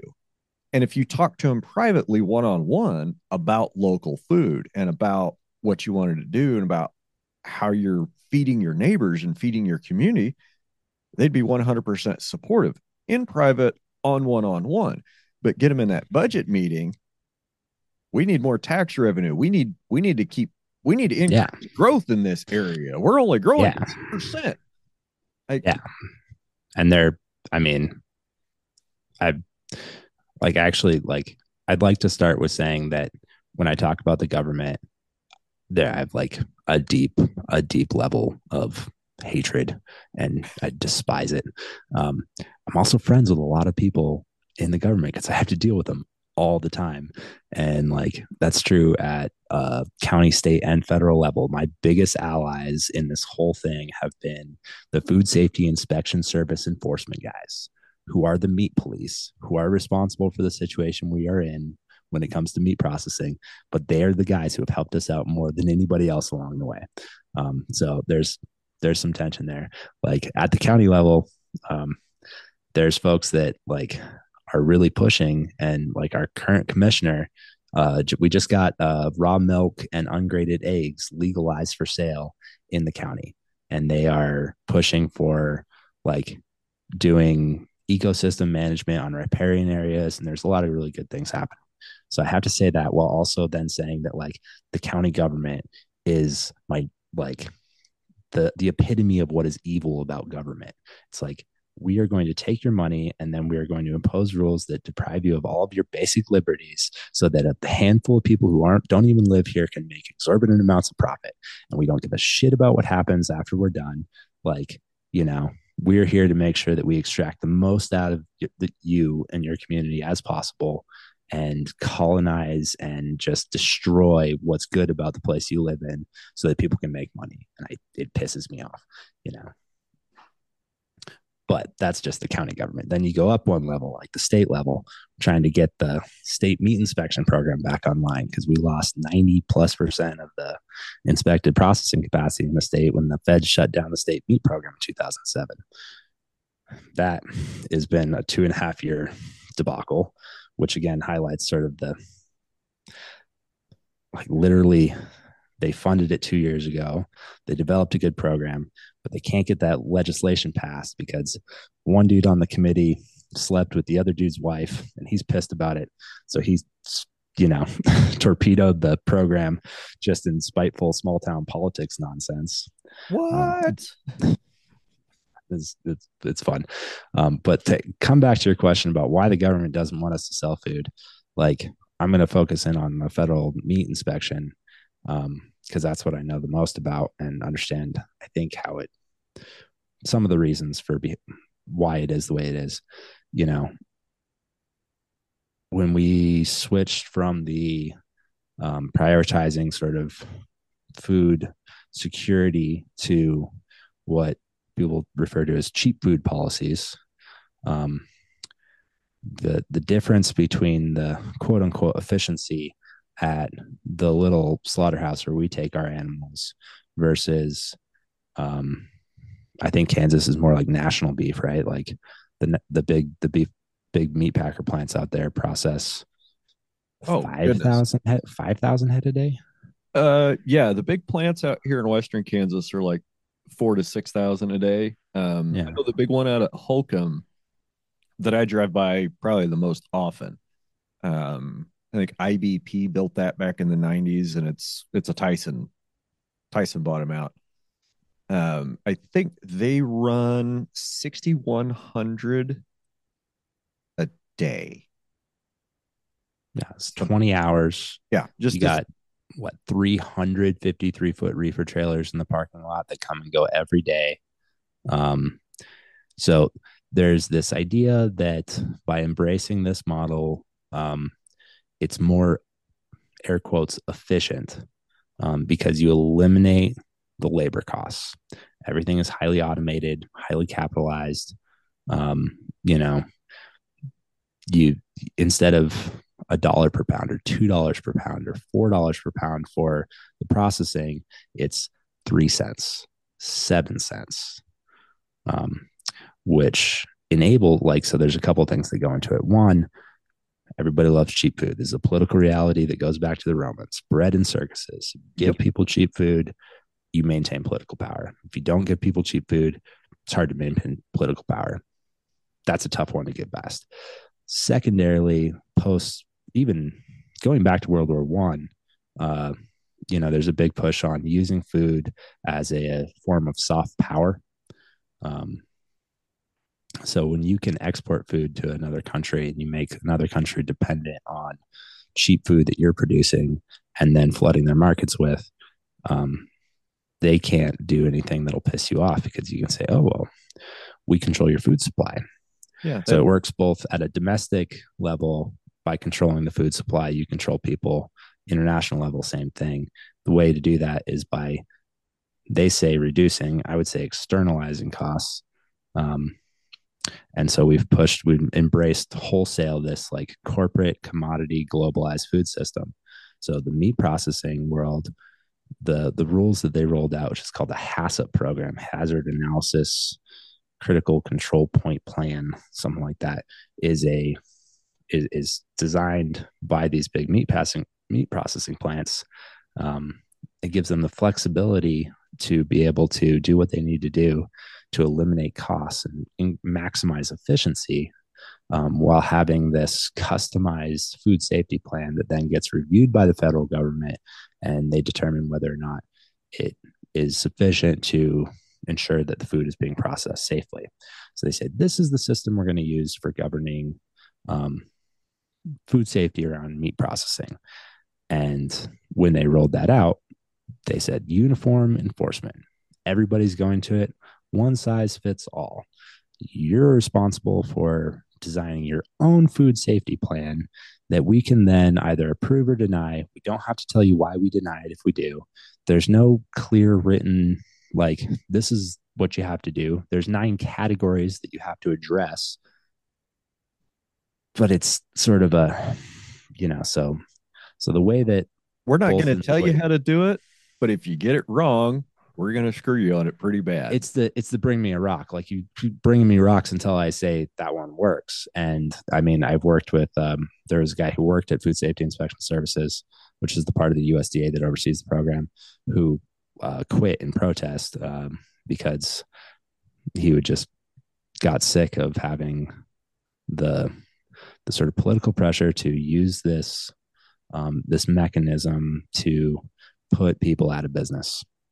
And it's the idea that if the small independent guys are bad, they're not safe, it's inefficient, because if you have to send an inspector to a plant that processes 4 head versus a plant that processes 6,000 head, it's a waste of public resources. We just don't need these small processing plants.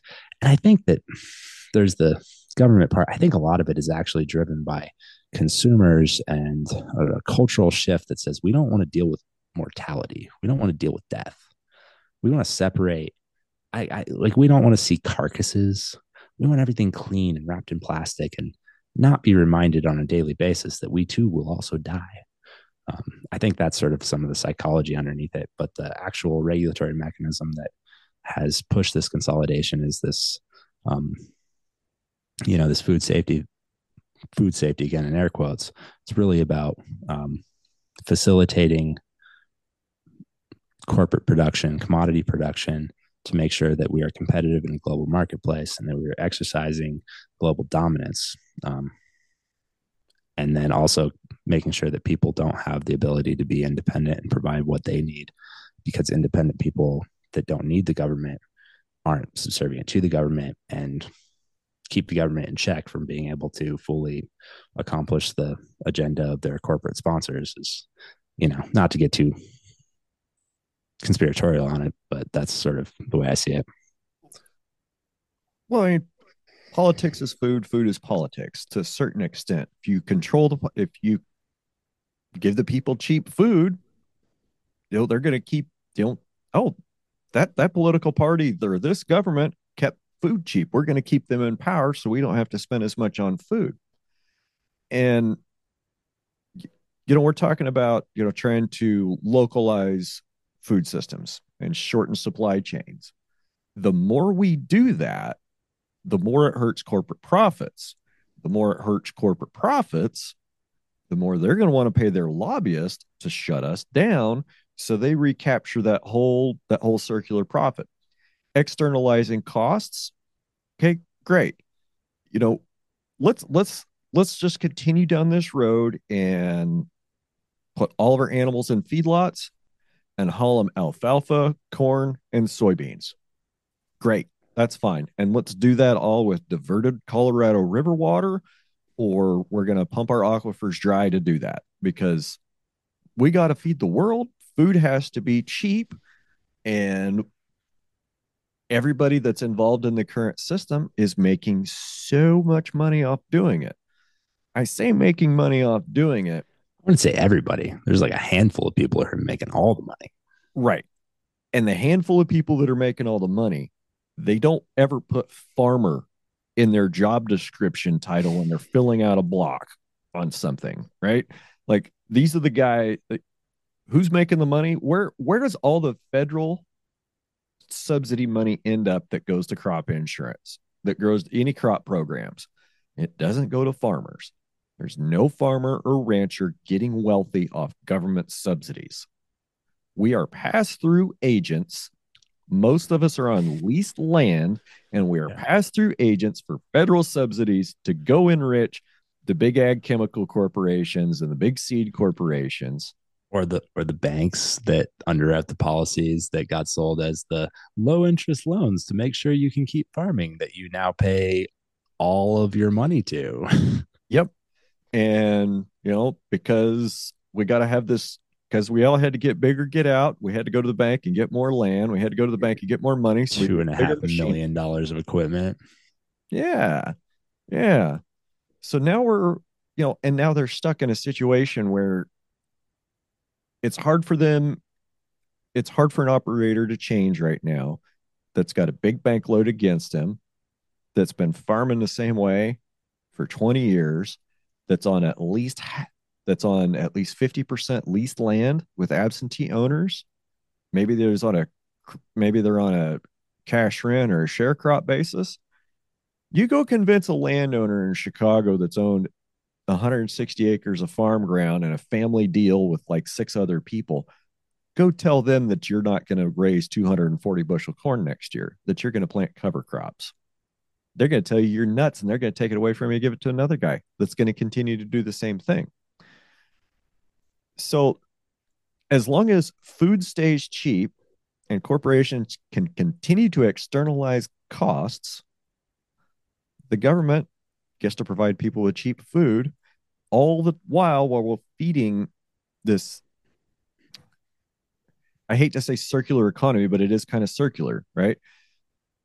We eat crap food that makes us sick, so we go get health care and get perpetual treatment for the chronic conditions that are caused by the crap food that we eat. Oh man, yeah. Now we're getting into it.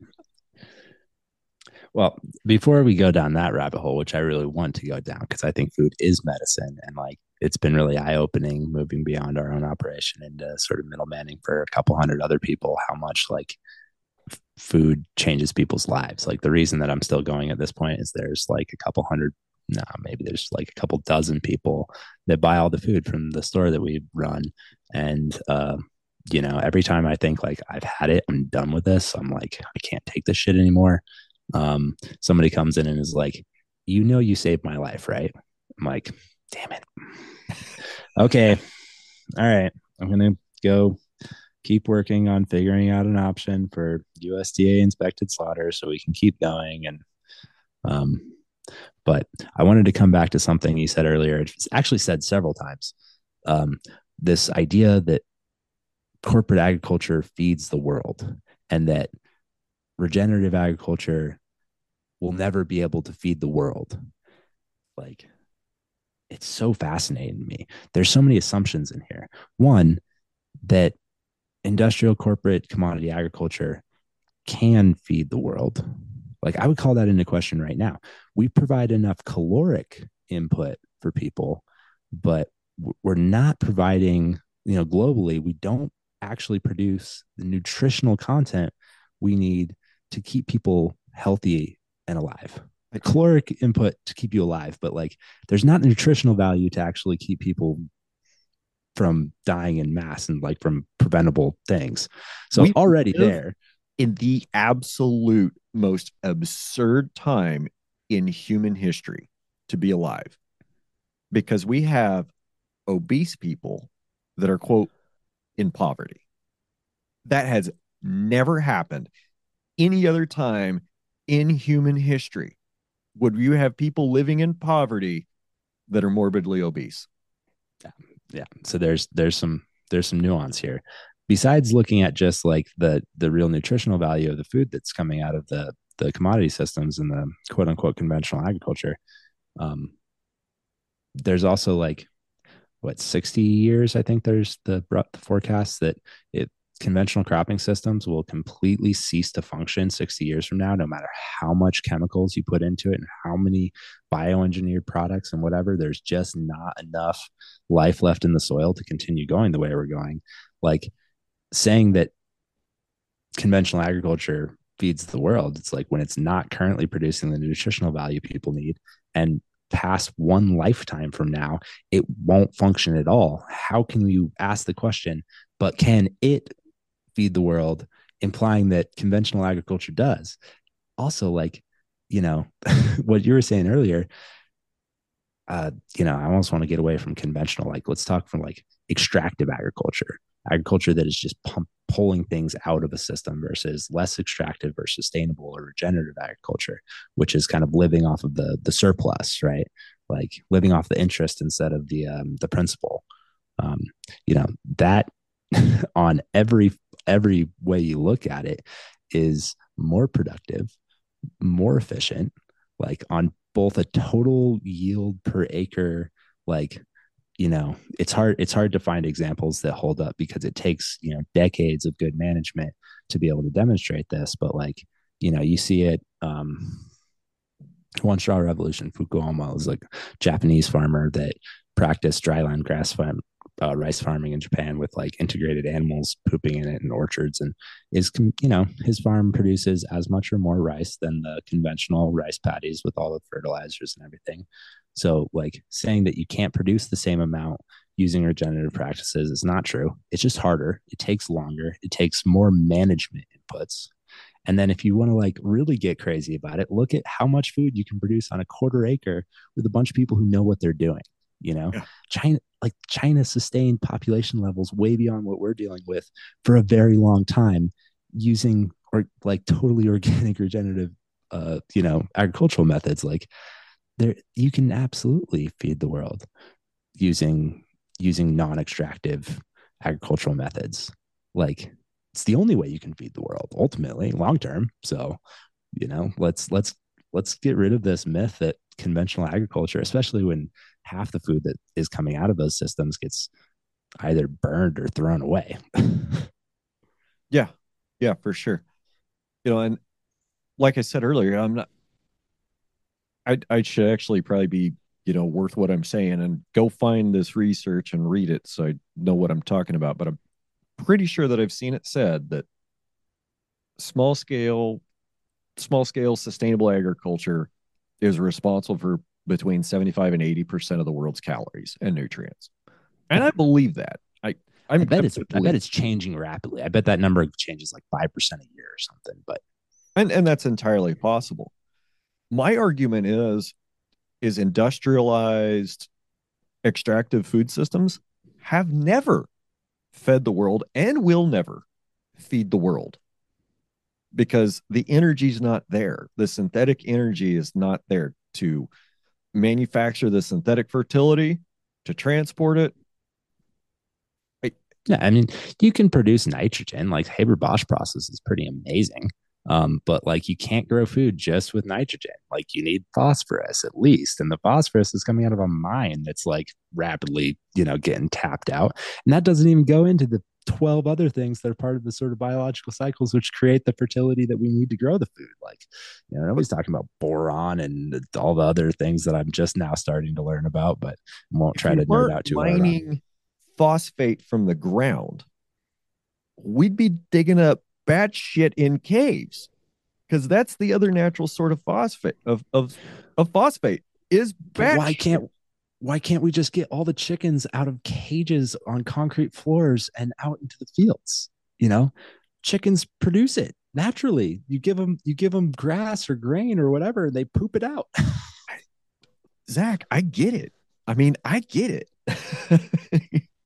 It makes sense. I think a lot of people do. I think we're at a point where like even the diehard old guys that really are bought into the system, it might have really serious challenges being able to actually make this transition because like they have the reality that they've got a $2 million interest payment on their land and their fertilizer and their operating loans and their $5 million worth of equipment and blah blah blah blah blah. Even those guys are like, oh yeah, uh, this isn't really working anymore. The federal government's even starting to be like, okay, we gotta get away from this strictly commodity based thing. Like when we're starting to see 40% of the Iowa grain crop going out in one gust of wind, like the derechos, like the drought that has been racking everybody. Um, I think that there is the buildup of sort of communal consciousness around how screwed we are and how imperative it is that we change the way that we do things is reaching a point. And what we need is I think what we need is a is a narrative about how to create that change that isn't that doesn't just disintegrate in like the damn Democrats trying to ruin our traditions and make us all drag queen baby killing whatever. It's like, come on guys, like let's come up with a different story to tell each other about what we're doing here, and make it something. Like I think the extreme right and the extreme left are going to come full circle around and shake hands at some point, and all the guys in the middle are going to be like, whoa, what's going on here? Like the meat processing thing, you know like we get a lot of vegans that come into our shop. Really? Tell me about that. Yeah, I mean, people appreciate that what we're doing is not industrial meat, and what they're opposed to isn't necessarily meat. We don't get any like hardcore militant vegans that are like, the Pause Act Colorado sort of folks that are like, don't preg check the animals, like that sort of nonsense. It's people who have a really strong ethic around their food and don't want animals to be separated from the land and abused and exploited, and like think that industrial meat is evil, which like I'm trying to not alienate every pig farmer in the country by being like, if you run a cattle, you're evil. But like, you're working for an entity that like doesn't care about anything besides money and is like externalizing costs onto you, onto your animals, onto the water, onto the communities. We concentrate the everything in a way that just like guts rural communities.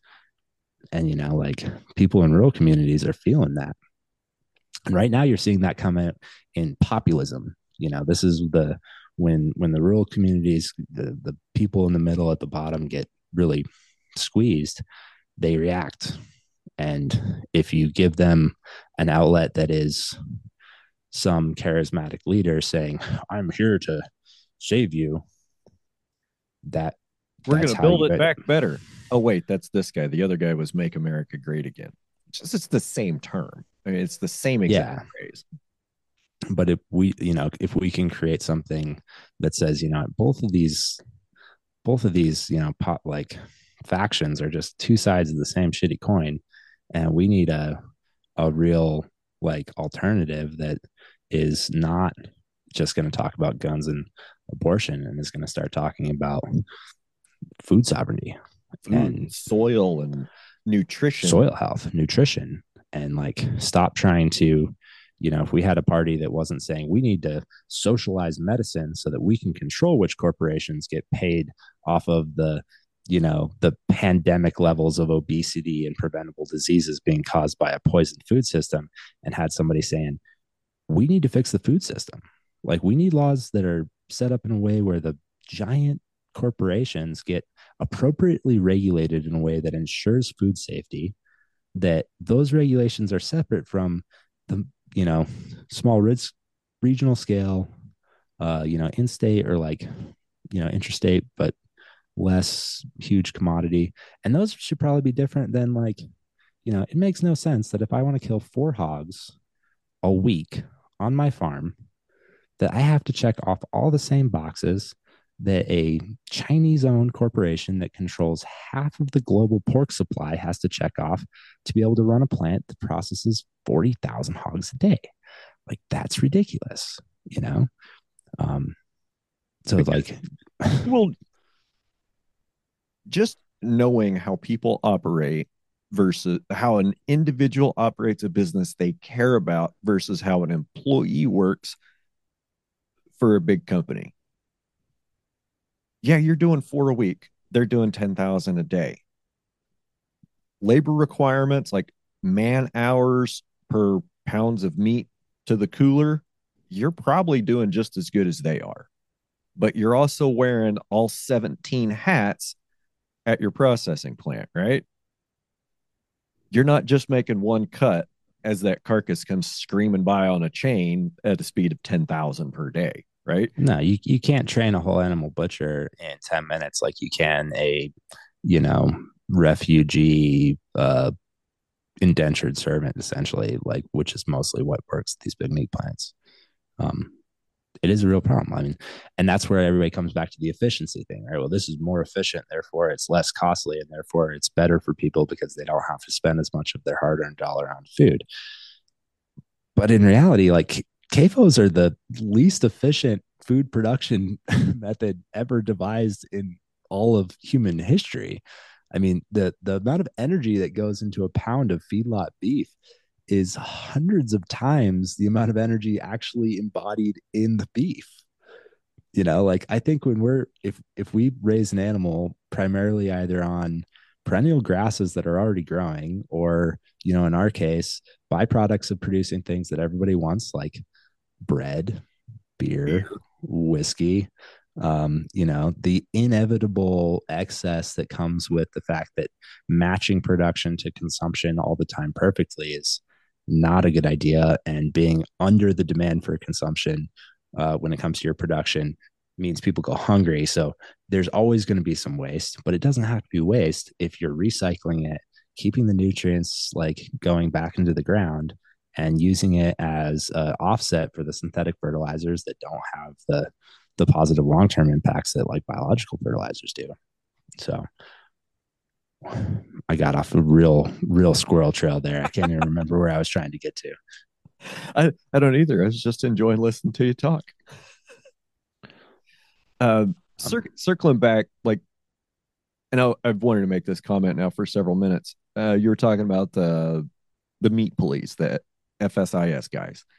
Yeah. Now, it from what I've been told, now I don't have any personal touch points with that organization, is they're not going to volunteer any information or any answers, and they really can't.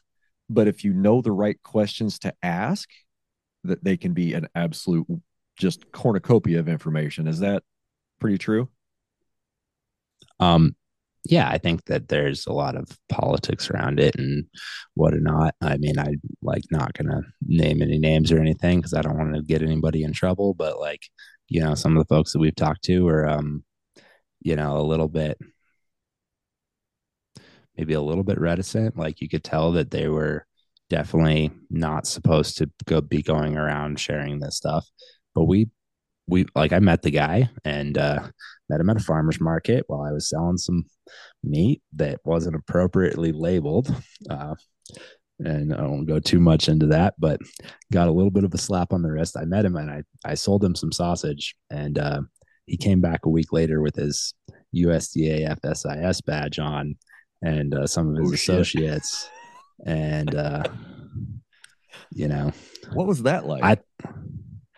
I had to go change my shorts afterwards, but like, it was actually, you know, he came up and said, I just wanted to make sure that you're aware that these are the requirements for the retail sale of meat. And it's important that everybody abide by these. And like, it was the softest little slap on the wrist I'd ever gotten. And like, the meat was actually, that animal had been harvested at a USDA plant. I didn't realize it at the time, but what we were doing, if we'd had the appropriate labels, would have been legal. I thought that what I was doing was illegal, but subsequent conversations with the guy, I was like, how can we operate this business? Because these are the problems we're running into. And he printed out it's got a ridiculous name. It's like the Food Safety Inspection Services Guide for knowing when protein sources, including animal meat, are or are not subject to federal and/or state exemption. Like, that's the name of the pamphlet. But it's like a 20. Have an internal acronym for that. That's hilarious. Yeah, probably. But he printed it out and like met us at a coffee shop and went through it with us. And he had circled the things that he was like, this is probably going to be your best bet. And, you know, at that point, we were 3-4 years into it, and nobody had ever told us that there's something called a retail exemption. Um, as long as an animal is harvested at a federally or state inspected plant, well, we'll stick with federal. If an animal gets harvested at a federal plant, once it gets stamped and the carcass goes out the door, the feds don't care anymore. They recommend that you abide by state and local regulations. But as far as the feds are concerned, if you get an animal slaughtered at a USDA plant, you cut it up in your garage and sell it by the pound. But can you mark those packages USDA? No, you can't wholesale. So the retail exemption says that as long as you're going direct to consumer, and then there's another little loophole that says you can do up to $75,000 per year, or no, 25% of your gross sales not to exceed $75,000 per year can go to hotels, restaurants, or institutions. I was like, wait, so we don't need inspection for the processing as long as we get the animals slaughtered under inspection?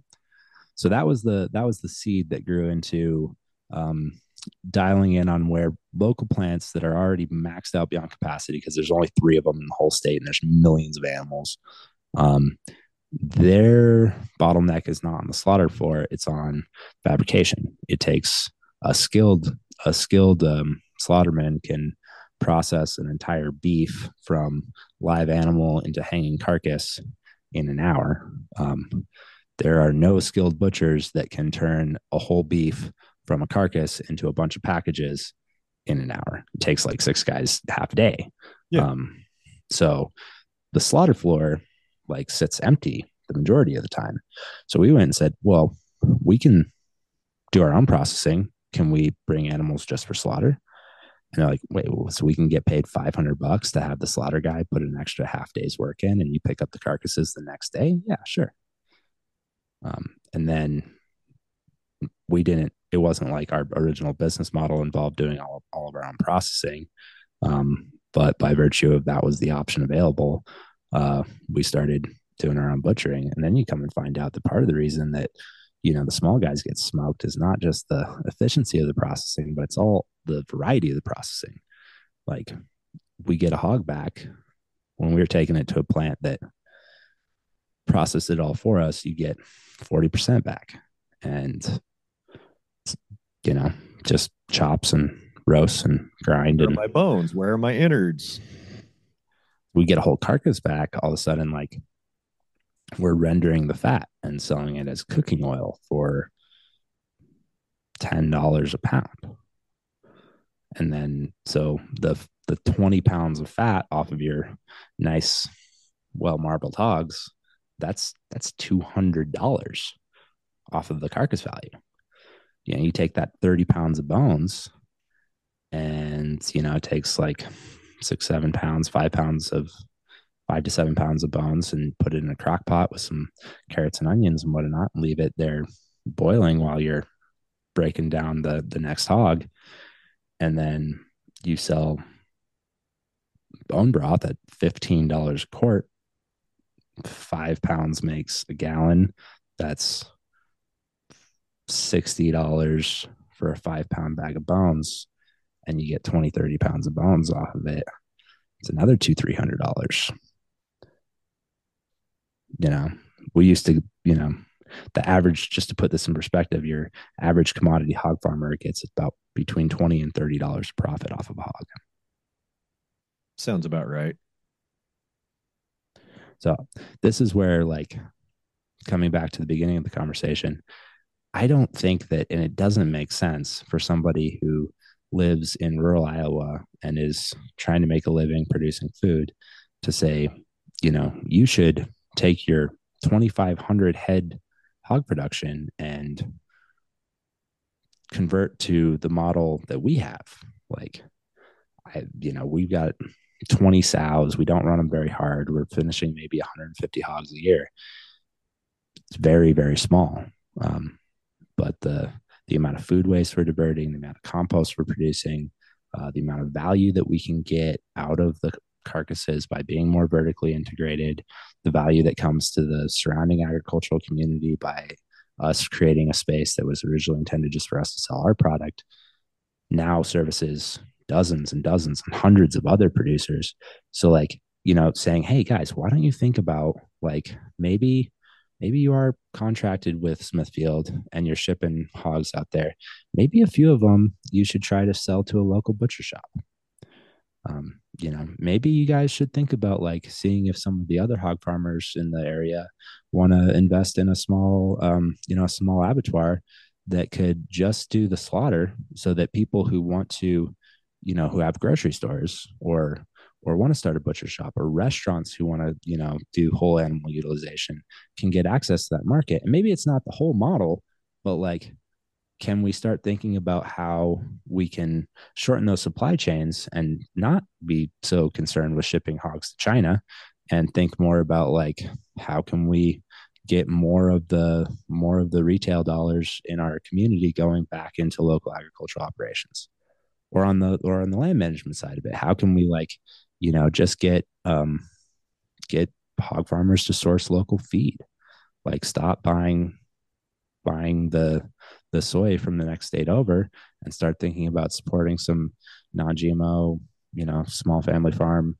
in your local area who's practicing regenerative practices, and see if you can get some increased value on the market for your hogs just by being able to represent to the consumers that like you're investing in soil health, you're investing in local community, and you're investing in things that like everybody's into. And like if we can get some of those bigger guys to stop thinking of us as competition and as a threat and start looking at how they can adopt what we're doing into their practices in a way that makes sense for them and benefits them, and then vice versa, like if we can look at what the big guys are doing, like whole animal utilization, it's a great example. Part of the reason meat is so cheap coming out of these high-speed kill plants is that they pay for all of the inputs selling the stuff that isn't meat. So like, how can we figure out how to stop sending all of our offal and all of our fat and all of the other parts of the animal to the landfill, and start reclaiming that and using that as like an economic driver to make us more competitive so that we can operate sustainable businesses that don't just cater to people who want to spend a bunch of money as a status symbol. How can we actually reduce the cost for regeneratively raised food to the point where somebody in the current economic reality can buy food from somebody in their community that is healthy, that is going to sustain them, and also allow them to make their car payments and make their house payment and be able to still like take their kids on vacation once a year. That's the challenge that I'm like really excited about right now. So it's also a daunting one, but we've got a lot of work to do, don't we? Like we got to do it really fast. I worry that we're not doing it fast enough, but I think we're doing it as fast as we can. Well, I think a lot about, history. I was more into history growing up and theories of change around like revolution. And it's always funny, like, in I think 1765, you wouldn't have been able to find one person out of 100 who said that separating from England was a good idea in this country. 10 years later, that's probably a pretty fair point. 1992, you could not find a diplomat, an academic, a politician, or anybody with any concern about being perceived as a crazy person who said that apartheid was 2 years away from ending. Everybody said apartheid in South Africa would last till at least 2050. That's how long it was going to take before white rule in South Africa ended. That was the global consensus in 1992. Apartheid ended in 1994. And in 1994, we didn't have any idea the Berlin Wall was about to come down either. Yeah, exactly. I mean, that was 10, 20 years off. And then actually, no, it's 2 weeks next week. And I think we're building towards that moment. And I'm excited about it. It's a cool time to be involved in this because, what's the first? They ignore you and then they ridicule you and laugh at you. And then they fight you. And then you win. I think we've moved past the they ignore you stage. And Yes. I think we're getting past the they ridicule you stage. And right now what I'm feeling is like they're fighting hard and they're scared. Okay.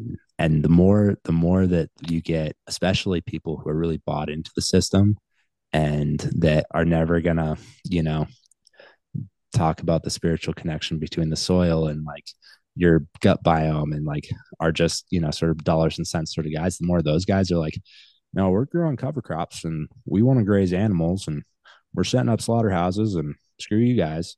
The more we can get the the old boys to stop thinking of us as a threat and start thinking of us as the tip of the spear that they get to follow into a less shitty universe, like I think then we're really gonna see people quaking in their boots and the change. It's not complicated either. There's 10 different ways to solve the problem. Any one of them, you could just sign a bill, bam, give it 2-3 years. Like the transition starts happening. It takes some transition, but like the problems aren't even that hard. Even like my problem with the water, like we're 20 years away from running out of water. If we could reduce the center pivot irrigation by X amount, which 1% soil carbon increase increases water absorption capacity by 20 to 30,000 gallons. If you increase the soil carbon on all of the center pivots in the Estancia Valley by 5 points, which you can do using cover cropping, soil amendments, biochar, good management, like that reduces the demand on water by, you know, A like lot. we need to cut 90% out of our groundwater pumping. Sounds crazy. Composting toilets, 30%. Changes in like the way we use agricultural water. Another easy like 40-50%. Water conservation in household use, out of a ban. You know, forest health, like the fault lines tend to be where you get elevation changes, which is also where you get trees. Trees, you know, forests haven't been thinned. We thin and burn the forest. Like the well my parents are on, they're up closer to the forest. They did thinned and burned up the drainage from them. They saw a 60-foot increase in their well in 1 year, largest ever recorded increase in this area in the last 30 years. Wait. Directly, You mean when we get rid of some of these trees that have been allowed to grow since we interrupted the natural fire pattern, that our creeks will come back and our aquifers will refill? we can make it happen. It's not quite that simple, but like huge positive impacts from like, you know, if you get the federal government to be like the same thing we're talking about with ownership being not just entitlement to extraction, but being coming with responsibilities for stewardship. Federal government claims jurisdiction over our land, won't let us on there to cut firewood, won't let people in there to log it, heavily regulate even the hunting, don't do shit to maintain it, interrupt the fire cycles, interrupt all the things that like allow nature to maintain its own equilibrium. Like it takes an intervention at this point because if there's a fire, it will be devastating. But like if we can get the federal government to stop sending billions of dollars to other people to kill women and Other children people. and start like doing their job and maintaining, you know, stewarding the lands that they claim ownership over, like then that can be another high increase in the amount of water going back into the aquifer systems. Then it just comes down to like distribution and governance. You know, big fight that I'm in right now is with the we purchased a warehouse building adjacent to our um, retail site to expand to try to start doing like regional scale sort of processing. So we get out of our 400 square foot kitchen. People we bought it from seemed like a neighborly, you know, handshake sort of deal. Like they needed to sell to stay solvent, and we needed to move in to be able to have the deed so we could get the grants to yada yada. Got screwed on the deal. And the reason we got screwed on the deal is because one of the only potable water resources for the community, for people whose wells run dry, is on an adjacent lot. So they took away our access to the building so that they could control access to one of the few places that you can go and get potable water if your well runs dry. And that got approved by the county government. And I'm not sure if the county government was trying to support this effort to privatize community water resources or if they were just trying to undermine our ability to start a meat processing plant in their suburban little haven because they didn't want to have to deal with that. But either way, it brings up the, real pressing question of like, what are people's rights when it comes to access to healthy food, to potable water? Um, you know, Yeah. And water doesn't come from a pipe and food doesn't come from the store. We assume. you're not entitled to the fruits of another person's labor. So like there shouldn't I don't see an entitlement to food. Do you have an entitlement to air? I'm not going to take it away from you. Do you have an entitlement to clean water? If you go get it, go for it. I'm not going to screw those things up for you. Well, that's also what I'm saying. But there's when you start talking about that, and I'm not saying you specifically, okay? Yeah. But people start saying food is a human right. That's the same thing as saying healthcare is a human right, which means there's an outside entity that's going to compel me to give you my labor for free or to reduce cost. And I don't necessarily agree with that. But on the flip side, we don't have a society that affords everyone the opportunity to grow food. Not everyone has a place or an opportunity to be able to do that. And I'm not saying that people can't go find that if they're resourceful. I mean, probably they absolutely can, but by and large, it's not in front of everybody. Like, there's not community gardens everywhere that people are walking by 10 times a day. You don't see advertisements for community food programs on CNN, right? That's not their narrative at all. But yeah, I'm rambling, and we have run a little long, sir. Oh, it's been a really fun conversation. I've really enjoyed it, and I don't think I made a few notes, and I didn't really get to any of it, so we'll have to do another one sometime. Anytime. How would you like to end?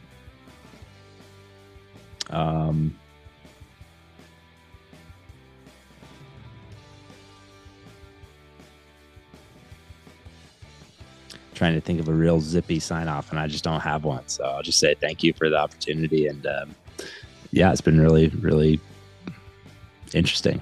I'd love to continue the conversation. If you ever have a gap in your schedule, feel free to hit me up. Yeah, we'll have to do it again sometime. And don't feel bad about on the spot about not having any closing thoughts. Sometimes I can't come up with a snappy one-liner, even when I've been thinking about it for 2 hours. There you go. All right, we're gonna end. Have a good week, guys. Thanks, Zach. Thank you. If you enjoyed this episode, don't forget to like, share, and subscribe to our podcast. We'd also love to hear your thoughts, so leave us a review if you haven't already. And don't forget to check out the Q&A and the polls on Spotify.